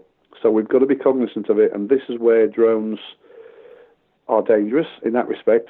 But then my other fear is, would or could they be used as a means of delivery by a terrorist? And the answer to that is yes, of course they could, quite easily. Especially if it was delivered in liquid form in an agricultural drone. The amount of stuff that they can now carry is really significant. And if somebody turned one of those crop spraying type drones into a weapon, then that's a frightening prospect. Well, I've seen, and I'm sure we've all seen, videos of weaponized drones with firearms on them, with guns. Yep. And I don't know how effective they are, but yeah, I mean, a decent sized drone now can carry 5 or 6 gallons of liquid. So if it can carry that, it can carry some form of automatic weapon. And then how difficult would it be to have a mechanism to fire that? Well, the answer to that is we know it's dead easy. Yeah. And we know that in the Middle East and in North Africa, the terrorists have been using weapons in that respect for some time, or using drones in the weapon context for some time. It's not here yet, and I like to think that that's partly because our intelligence services, both sides of the Atlantic, are so damn good that they're cutting these people off, but surely only a matter of time. Yeah, it's an interesting topic, the whole drone thing, because again, they can be used for so much good. I could see an event, if I was holding an event, I'd want drones in the sky all the time, not necessarily for marketing purposes, but for safety purposes, and just knowing where the crowds are or where the problems are, or just being able to, instead of having snipers all around the event, being able to have drones so that you can see problems happen. But it certainly can become a bad thing as well. So I think that's the problem with drones overall is, it's a great device, great invention, but just opens up a whole new bunch of problems or potential problems. So yeah, one of the other problems with drones is that we find that as soon as you put one up legitimately, and our police are using them over here quite a bit, as soon as a police drone goes up, it seems to legitimize the use by those people who shouldn't be flying them. So literally we'll put a police drone in the air, and within 5 or 10 minutes we will see a member of the public trying to launch a drone as well, because they think, well, the people who've sent them up there, they don't know it's the police. They just think somebody's flying a drone, so maybe it's okay.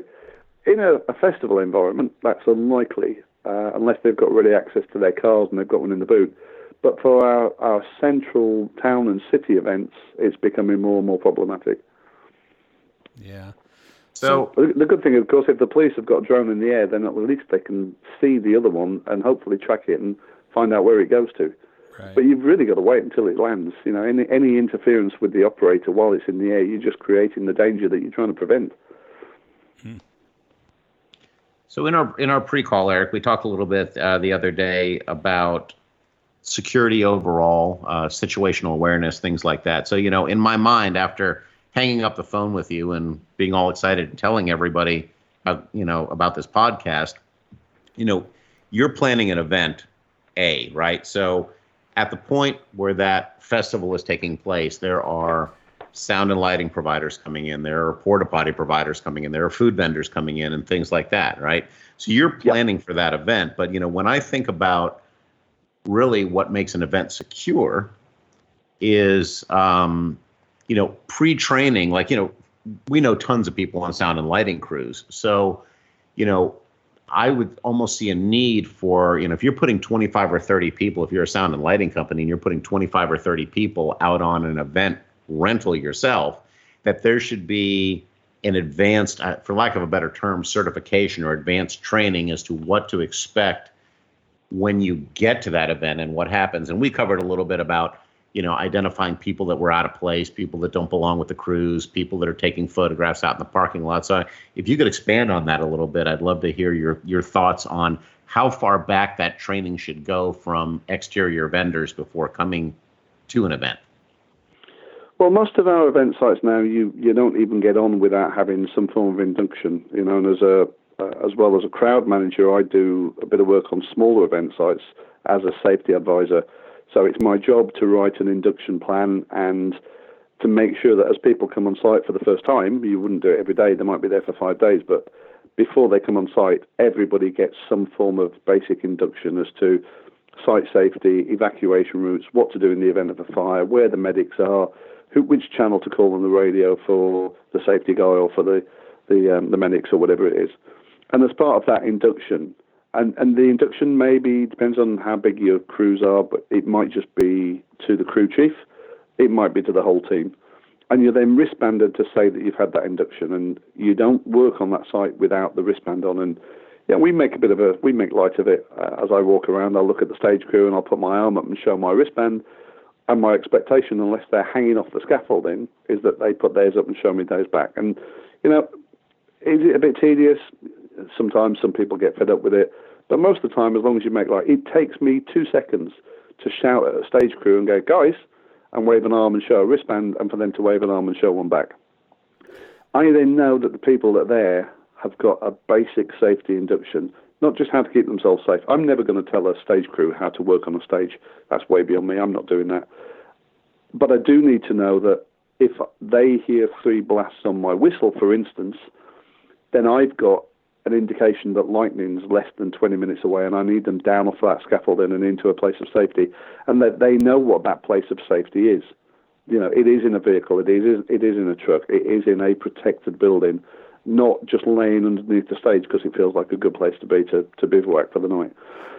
Well, I would think that a big part of the success of what you're going to do is going to be the coordination of all personnel involved with an event, whether it's a concession vendor or a lighting guy or the police officers that are going to be working that detail.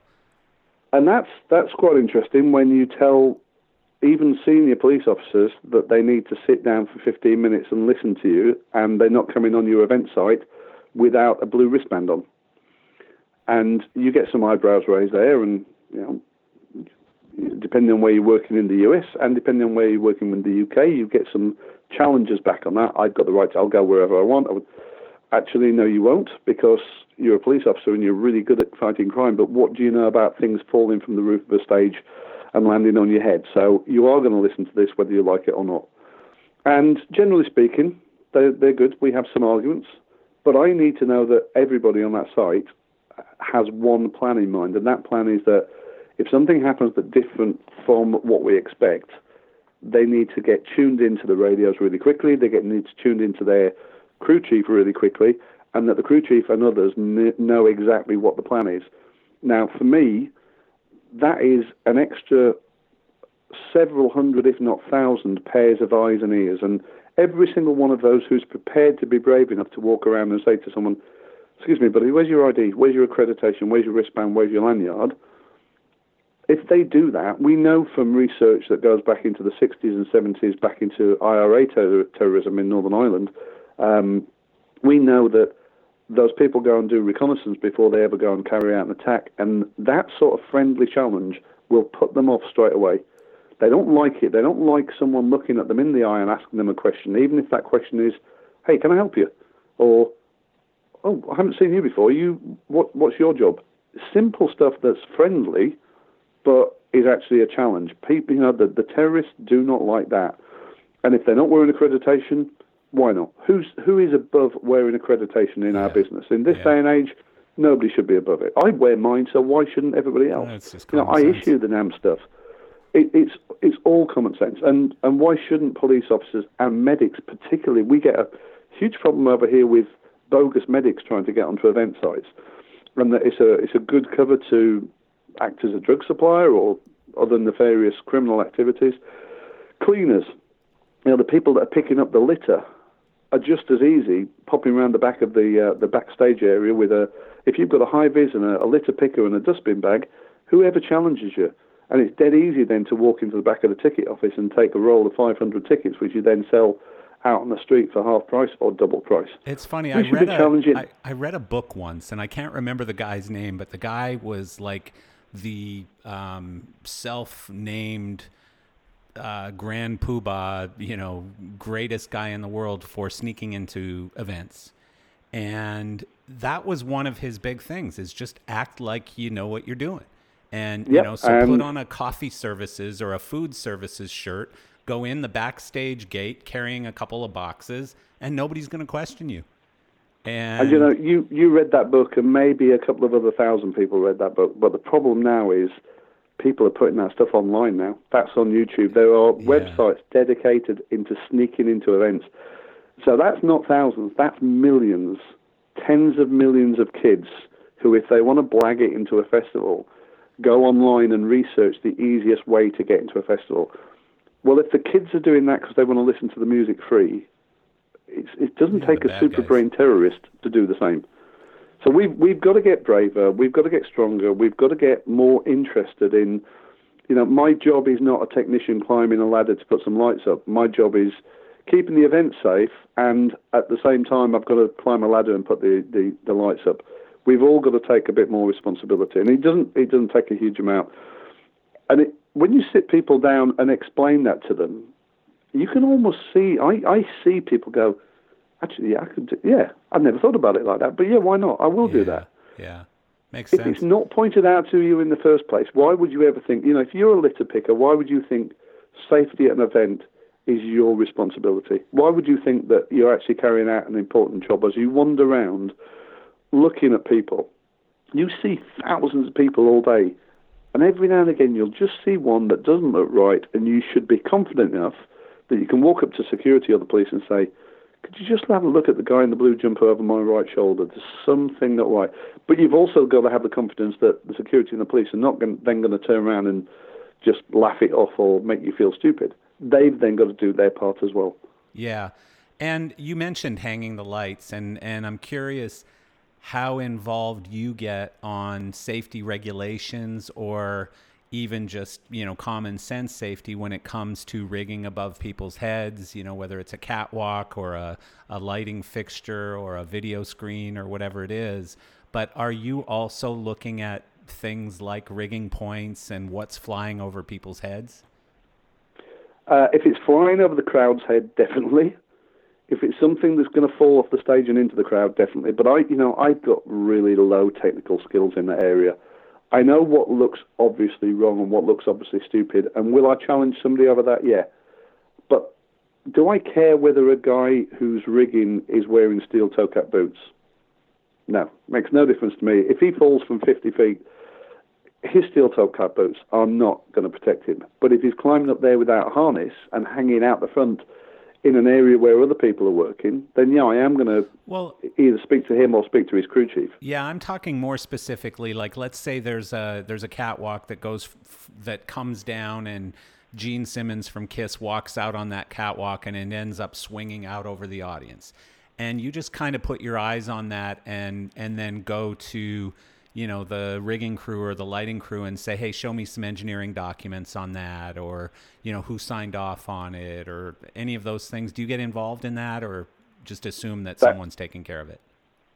I don't assume. I do ask, but no, I wouldn't get involved in that. It's a little bit like pyro. I hate pyro. It's dangerous. It's explosives. It hurts people. It looks cool, but though. It's a necessary and a fantastic part of an awful lot of shows. But I've got to trust the pyro guys who, if I'm a safety guy, then I speak to the pyro guys and just check that if I'm a reputable company, and I should be able to trust them.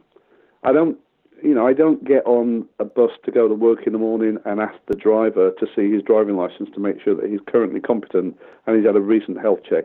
There's limits as to what I can do. If we employ competent companies to do jobs, then yeah, we might keep a casual eye, but I'm not going to start asking them about the explosive mix or the angle of fire or the wind effect on their fireworks. That should be something I can trust them to do. But if I see them doing something really stupid, then yeah, I'll ask them the question. I'll try and ask it in a nice way that doesn't embarrass them and gives them a way out and an opportunity to go and fix it. But if I'm not happy with that, then I'm going to challenge them properly, and we'll have to go to town over it. But that's relatively unusual. Most of the time it is guys doing things, trying to do things a bit too quickly by cutting a few corners. And one of my biggest bones of contention over here is when I hear that the production manager is also responsible for safety, because that is a conflict of interest that I don't think should ever be allowed to happen. A production manager's got to get the show on the road on time, and everything's got to be finished. Safety guy is also wanting the same objective, but needs it done safely.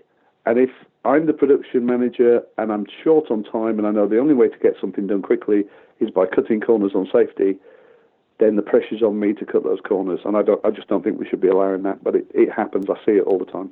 Is there a difference between safety and security, or are they just synonymous?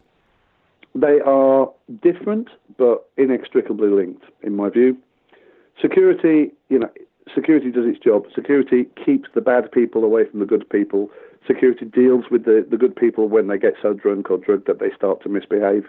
Security builds that fence and keeps us safe while we're enjoying what we do inside.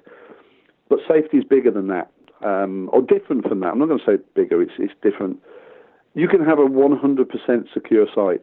You can, search every single person that goes into the event site and make them strip down to their underwear and then put them through an X-ray machine. But what's going to happen is you're going to have a crowd of 95,000 people outside waiting to still get in when the show starts. And those 95,000 people then become the victim of a terrorist who walked up with a rucksack and targeted the crowd because the crowd were outside, so it was easy. Security, if security and safety aren't speaking to each other and don't understand each other's jobs, then both will fail. So they're different, but they're both trying to achieve the same objective. You don't need security, or even if you've got the best security, should we say, crowds can still crush themselves if they get overexcited or get into too much activity in too small a space. That's nothing to do with security. People are perfectly capable of killing each other and themselves just by not understanding the danger of crowds and crowd density. True. It's happened time and time again. If you go out to Saudi Arabia and look at what's happened at the Hajj, the festival, the religious festival over there, year on year, hundreds, sometimes thousands of people killed. Nothing to do with security, just bad management of those crowds. Yeah. So they are not the same, but they are inextricably linked. Yeah, and another question that I was just thinking about. I know in Europe, especially in the UK in general, you in the past dealt with the IRA in a pretty big way, where they were putting bombs in garbage cans on busy streets or blowing up restaurants or nightclubs. Are they still active? Are they still a problem? If you're in Northern Ireland, yeah. If you're in Belfast, particularly up Derry, Londonderry, yes. If you were a police officer, you'd certainly be aware that you need to check underneath your car every morning and before you drive it, because devices get planted. If you are opposing the activities of some of the groups, then yes, there's still a potential for you, and it still happens, for people to get shot for being opposed to those.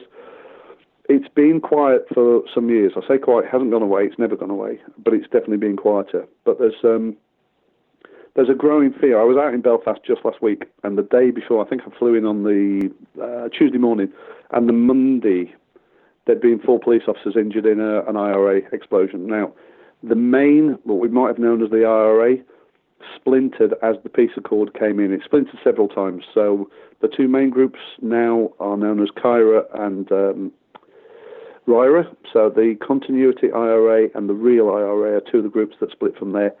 And one of those created a situation on the Sunday whereby it was necessary for the police to go and continue an investigation into what was a fake or hoax device that had been planted. And as they walked in on the Monday, that device having been proven to be safe, a second device that had been hidden very close by was detonated and injured 4 of those.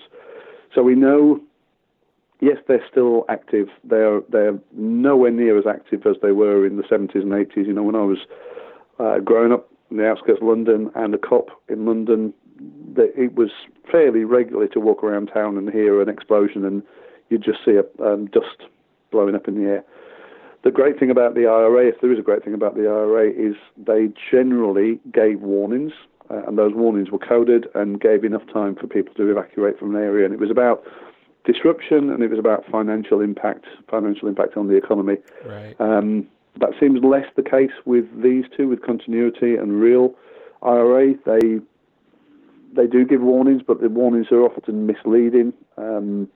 And are designed to draw people into places where something real then happens.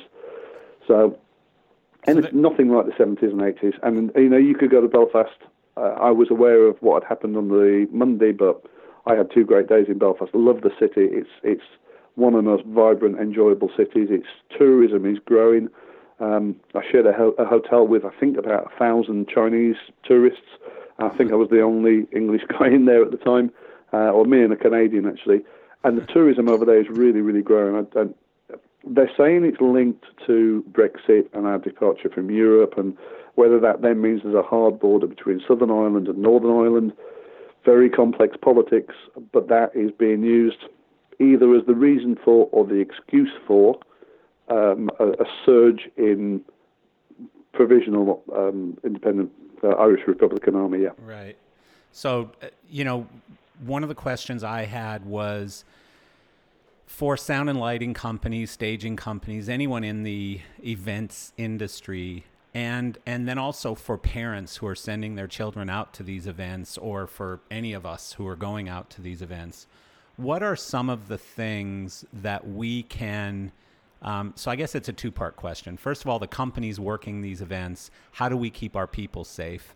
And then secondly, parents and people who are going to these events, how do we keep ourselves and our children safe? I think the answer in many ways is the same for both. It's situational awareness.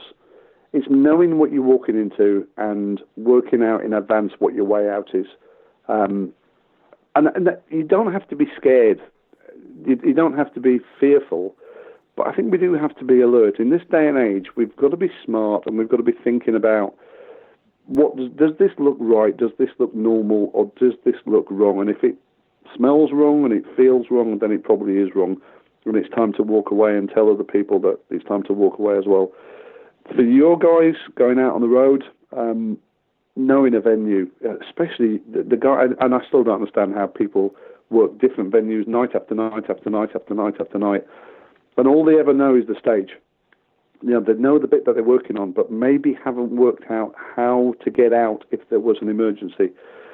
We have a part of our brain that helps us draw safe routes to and from places, and we use the same routes every day to get to and from work. We use the same doorway to go into the office. We use the same corridor, the same lift. And so when the emergency occurs, our brain tends to take us back the same way, even though it might not be the safest way.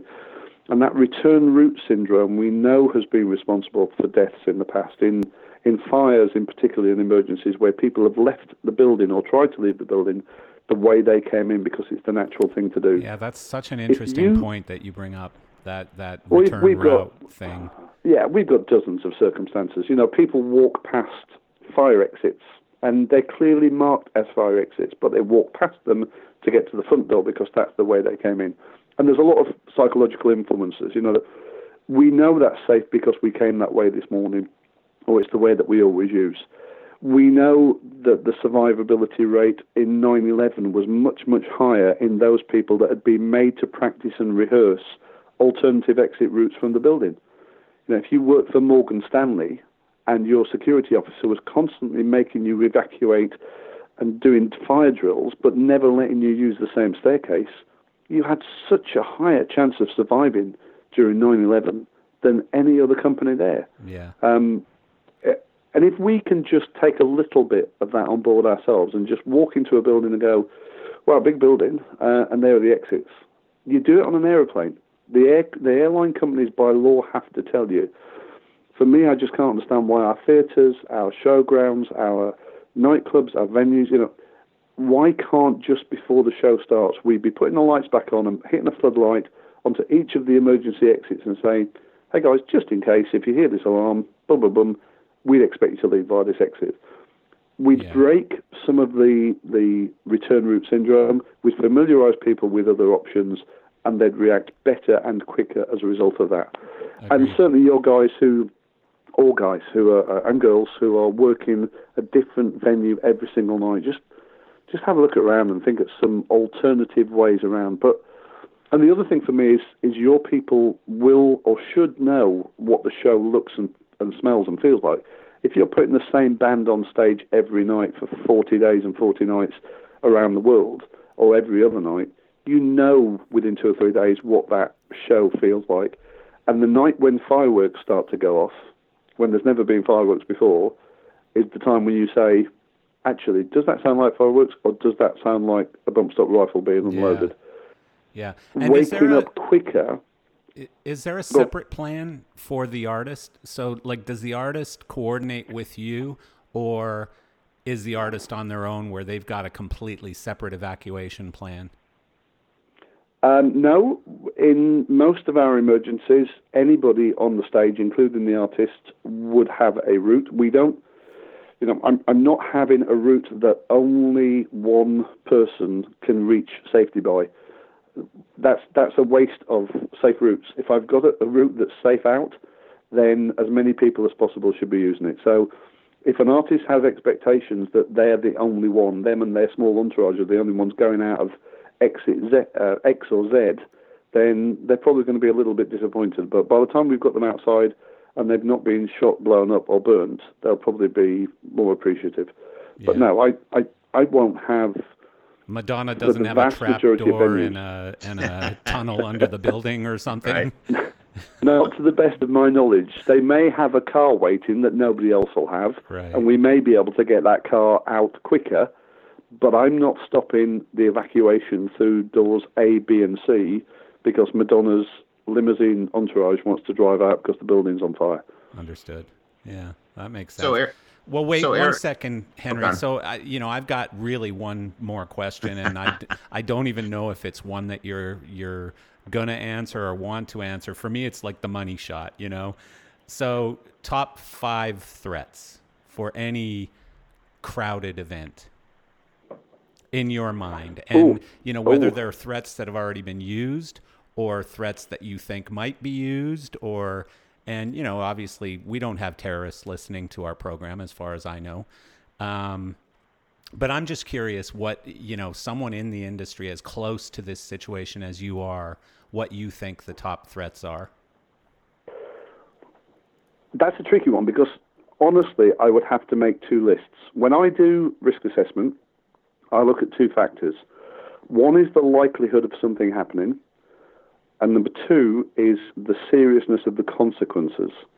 Now, those two things are then combined, and we do that sometimes numerically. So I don't know if you use a 5x5 matrix or a 3x3 matrix when it comes to risk assessments. They're models that we sometimes use over here.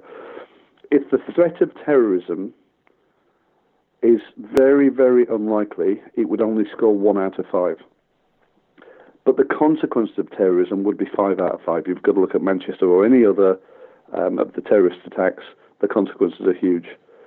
But out of a total potential score of 25, terrorism only scores 5, which puts it near the bottom of the equation, which would make a lot of security services and police and FBI shout at me and go absolutely mad. But then when I look at other things like crowd crushing, the likelihood of crowd crushing is a 3 to 4 if the crowd isn't managed properly. The consequence of crowd crushing is multiple fatalities. We've seen fatalities where crowds have self-crushed and 2,500 people have died as a result. So that's got to be a 4 or 5. So if the likelihood is a 3 and the consequence is a 4 or 5, we're looking at a score of 12 to 15. So I then say that crowds in themselves are a higher risk than terrorism, and people would look at me and pull weird faces and think I'd got two heads. But the chances of a crowd incident occurring are much, much, much higher than a terrorist attack. And the consequences are as bad. The likelihood of a lightning strike in the UK are so much more higher than a terrorist attack. But the consequences are pretty serious, pretty much similar. You get a lightning strike in the middle of a festival of 100,000 people. If it hit in the middle of the arena, there would be dozens and dozens and dozens of people killed and hundreds badly burnt and injured. So I would put lightning above terrorism if I were going to do my risk assessment, because the likelihood is much higher and the consequences are almost as high. So I'd probably have to sit and make two lists. But I think crowds, weather, and when I say weather, I include things like stages blowing over and landing on top of people. A real problem, yeah. A real problem, especially in some parts of your country, in the windier parts where you suffer those. And you're now down in Florida with a hurricane on the way, and I've been there, 2003 or 4, I think it was. I was subject to a mandatory evacuation and got evacuated to a place where the hurricane diverted to and then took the roof off my hotel, but that's another story. Probably 2005. We got hammered pretty good in 2005 with, I don't know, was it 3 hurricanes? We got 3 major hurricanes that year. George, 3 weekends in a row. Ivan. Yeah. What was the other one? George, Ivan. Wasn't that Katrina year as well? Katrina. I think so, yeah. I've got a T-shirt somewhere. Oh, do you? Well, Hurricane Andrew was the big one. That was in 93, I think, or 90. Yeah. Yeah. Yeah. So I guess that just proves the difficulty in the answer to the question that you gave me, because part of the challenge is where am I and what is the event? If I say top 5 threats at an EDM festival, drugs. Yeah. Got to be. Yeah, that's very Got to true. be. And anybody who says there's a greater threat from terrorism at an EDM festival than there is from drugs, I'd argue, and I will argue forever, that that's not the case, because the likelihood of a terrorist attack at an EDM festival, most people, I don't know what a terrorist looks like. I know what the last ones have looked like. I don't know what the next ones look like. But one of the vast challenges, majority of terrorists, one of the threats for an EDM festival is the promoter. If you've got a bad promoter, they could really endanger the lives of many, many people. And, I hate to say it, but Ultra this year was definitely an example of that. Fortunately, no one died, but there were certainly a lot of uncomfortable people. And that Fire Festival debauchery was a pretty big problem. So, the greed and stupidity and lack of planning of some of these, and I'm picking on EDM, I guess it could be any genre of music. It is. It's lots. And there is a genuine threat, I think, from promoter naivety. There are a lot of young promoters with a small amount of money, but a very high expectation of being able to make a massive profit, who actually don't realise what they're getting into. And by the time they're getting into it and they're looking at their money disappearing and potentially losing all the money that they've then borrowed from friends and family for this show to go on, they can't start cutting the bands. If they cut the bands, then people are going to want their ticket money back. They can't cut down the fence line, because if they cut down the fence line, people are going to jump over. So where do you start making your cuts? And it's normally safety and security.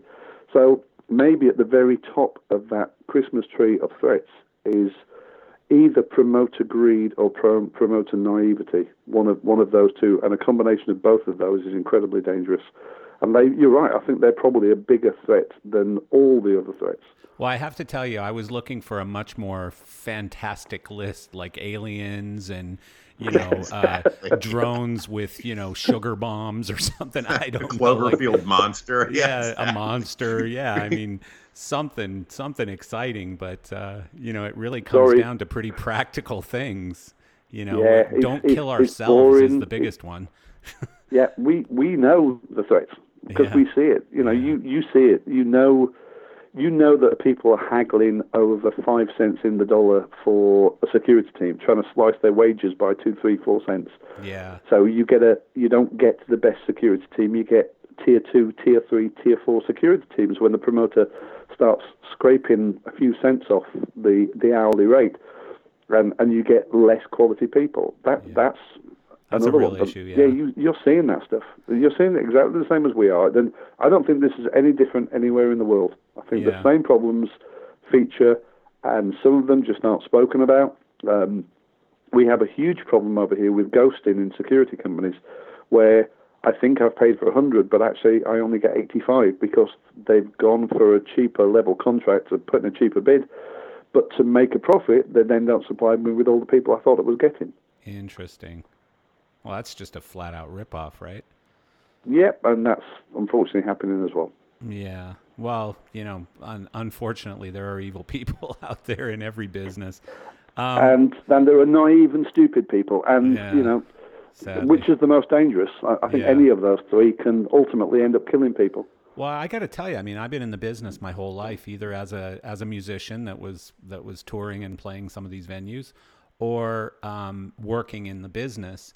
And I still fear sending my 15-year-old kid to a concert, and I don't fear some of the boogeyman stuff, but I just fear, the craziness and mayhem that can happen at those events. And you never want to send your kid away wondering if he's going to come back, right? So. No, but you can't wrap them in cotton wool either. What we've got to do is we've got to educate them to look for the things we know. And yeah, they're going to roll their eyes. They're going to roll their eyes out loud every time you say, now look out for. But if some of what you tell them sticks, then on the night when something goes wrong, they remember it, then we've done our job as parents. And, yeah, that's true. My kids go to festivals. I hope my grandkids will go to festivals one day. I've got brothers and sisters and aunties and uncles that go to festivals and concerts. And if we can just educate them all a little bit, then hopefully, as a crowd, they might react better when something goes wrong. Well, but here's the thing, Eric. Like, I put my kid in a race car. He's a racing driver. And so I'm not wrapping him in wool, but at the same time, so I don't fear putting him in a, 150-mile-an-hour race car, but I do fear sending him to a rap concert. And, so I don't know, maybe that's just me being stupid and getting older. So, one of the things we definitely want to talk about briefly is, I know that you're now sharing some of this education and knowledge with other people, both through an affiliation, I guess, with Plaza, but I think you're even doing some training over here in the U.S. as well. Can you talk about that for a minute? Yeah, I do a 2-day crowd safety awareness course. Been doing it for around about 5 or 6 years now, and it's a day of math and physics, the working out how quickly people move or how slowly, what happens if you put too many people in one place at the same time, that sort of stuff. So we do a day of that, and then we do a day of psychology and behaviours, how people react in emergencies and what to do about how we can influence them. And now we've got quite a few courses coming up over in the UK, but we're over in November in Rocklivets in Pennsylvania. Oh, cool. I'm sure you guys are familiar with. Yeah, with the Love that place. That would be my fourth trip over, I think, 4 years.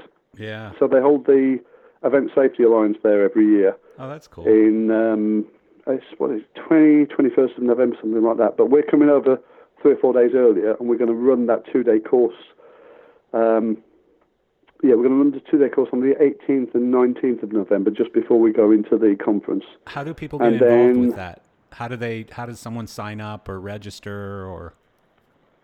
Okay, so if anybody's interested, there's 2 choices. Either contact you guys and I'll send you the link. But if they just search the Event Safety Alliance, which is a US-based non-profit, which has been around now for about 5 years, if they went on there, on the website, they'd find straight away the booking dates and the way to book that. Likewise, I don't know if you know, the Event Safety Alliance now has a branch in Canada. So we have Event Safety Canada as well, and they're going to be running a couple of courses. I think we're, again, November 25th, 26th in Brampton, Ontario, and 28th, 29th in Toronto, downtown. So for those in the north part of the country, there's an opportunity up there as well. But I don't know if you know this, Eric, but Canadians are very, very good people, and they're very honest, and they don't beat each other up or anything. So we really don't need security and safety in Canada. Yeah. Yeah. There's no bad people in Canada. If we had another 2 or 3 days, we could talk about what happened at the Raptors victory parade just a couple of months ago. Eric, I'm Canadian. I'm just joking. I tell you what, some of the footage that came out of there. I used to joke when I was running courses in Canada. Up until about 6 months ago, I would always joke, there's no evidence, I can't find a single case of a mass fatality crowd crush in Canada. And I think it is because people are just too friendly and too nice to each other. They're just too nice to crush each other. Yeah. And I still thought that until I saw the footage coming out of the Raptors, not just around the shooting, but what was going on before the shooting even took place. Disgusting. Well, and the previous time, sadly, was another sporting event when Vancouver lost the Stanley Cup. The Vancouver Canucks lost this, and they decided to burn the city down. And, just 2 disgusting displays in an otherwise pretty peaceful and friendly country. So well, and that's one of the things that we talk about, how those crowds turn from being really nice individuals. And particularly that the Vancouver one, if you look at the people that were arrested there, nice people. Yeah. Nice people with really good prospects and a good outlook on life and never, ever been in trouble before. And the next thing we know, putting bricks through police car windows and following them with petrol bombs. Really good people caught up in the moment. And when you talk about crowds and crowd psychology, the way that crowd turns from the physical individuals into that group psychology and what they then do is fascinating. And that's the whole of day 2 of the course. Oh, the last bit of day 2 of the course is how we all respond in emergencies and how we can do better. And what kind of people should take the course? Anybody who's ever going to be involved in an event in a crowded place. Now, when I say that, I don't just teach festivals and concerts. We do work in shopping centres. I'm working with the biggest shopping centre in London at the moment, trying to manage their Boxing Day shopping crowds because they have emergencies and places catch fire. So you can do this either professionally because you work in crowded environments and do festivals and concerts, or you can do this just privately because it's going to hopefully keep you safer when you're out with your family one day. But should large rental and production companies be sending someone to these events, to the training? Should they be... I think it would be really useful if they did. You're never going to get the whole team there. It's going to be too expensive and too time consuming, but to get somebody there who you think can come away with the key learning points from each session and then pass that on to the rest of your team. Sometimes that's exactly what people do, and I'm engaged with a major TV and film company in the US at the moment, and that's exactly what they did. They sent one person to try and cascade that information down to everybody else, but as a result of that, they've now asked for 3 courses of 30 people each. And we're back over. I'm back over in New York in January and in Las Vegas in December, trying to teach them. And it's just, I guess the way this thing is it's stuff that we don't think about and we don't know about until somebody tells you about it, and then suddenly you realise how important it is. And I obviously I'm going to say that because it's me and my business and my interest. But all of this for me stems back in 2005 when I stood and watched a crowd of people get really badly hurt. And A, I didn't know what to do about it. And B, I didn't even know why it had happened. With hindsight and training, I now know I could have prevented and should have prevented that from taking place. And there were times during the day where we could have taken action that would definitely have prevented it from getting that bad. Well, but we just didn't know. Sadly, like Las Vegas taught us, that people were running towards the shooter instead of away from the shooter and things like that, So sometimes you just don't know what you don't know, right? I think both sides of the Atlantic, we have miseducated people to a certain extent, and the police definitely would criticise me for this, as would both our governments at the moment, although we are in some conversations. I think run, hide, tell, or run, hide, fight, as a principle, is relatively sound, but I think there's something that comes before that, and that's assess. Even if it's 1 second, just to try to assess what the danger is and where it's coming from. What's the point of running if you don't know where the danger is? Yeah. If you've not assessed that danger first, if you've not spent half a second just going, yep, that's where the guns are coming from. There's a significant number of people in Vegas who didn't run. They stopped, they looked, they saw where the flashes were, and they dropped behind front of stage mojo barriers, because that's a heavy-duty barrier which at that distance would probably stop even a high-powered rifle bullet. Those people didn't run. And they survived. But they hid after they quickly assessed where the danger was and knew that if they dropped down behind that barrier, they weren't going to be hit. And they were all survivors. Yeah. Yeah, it's very good information. I mean, we appreciate you coming on so much. We could talk to you for 5 hours and still not have enough information, obviously. And haven't we already done that? Yeah. No, it's been 1 hour and 45 minutes and counting. Oh, wow. So we appreciate it. I know you're a busy guy. You do have a small company, so it's not like you have a backup staff of 50 people who are covering you while you're talking to us. So again, for our audience who want to get involved here in North America, the Event Safety Alliance, if you Google the Event Safety Alliance, you will find the ability to sign up for the courses. Sounds like a really important thing that most companies should get involved in if you're in this industry. And how about in Europe? Same thing? Yeah, we've regularly got courses going over here. Probably the best thing a lot of them are booked privately, but we can get people onto them. So it's organisations who book because they've got 15 or 20 people that want to do it, but we can normally get 1 or 2 extras on there. So I guess the best way to do that would just be to contact us via the website or via my email, just Gentian Events. If you Google Gentian Events, or email me at gentianevents@gmail.com, and it's GENTIAN, gentianevents@gmail.com. Drop us a line and we'll see where we are anywhere near you and whether we can fit you in, and we'll certainly try to. That's excellent, Eric. Thank you so much, and you have a great day, and hopefully we'll meet you at one of the trade shows coming up or something. Fingers crossed. Let's stay in touch, guys. All right, Thank you, Eric. Bye. Thanks very much. Bye-bye now.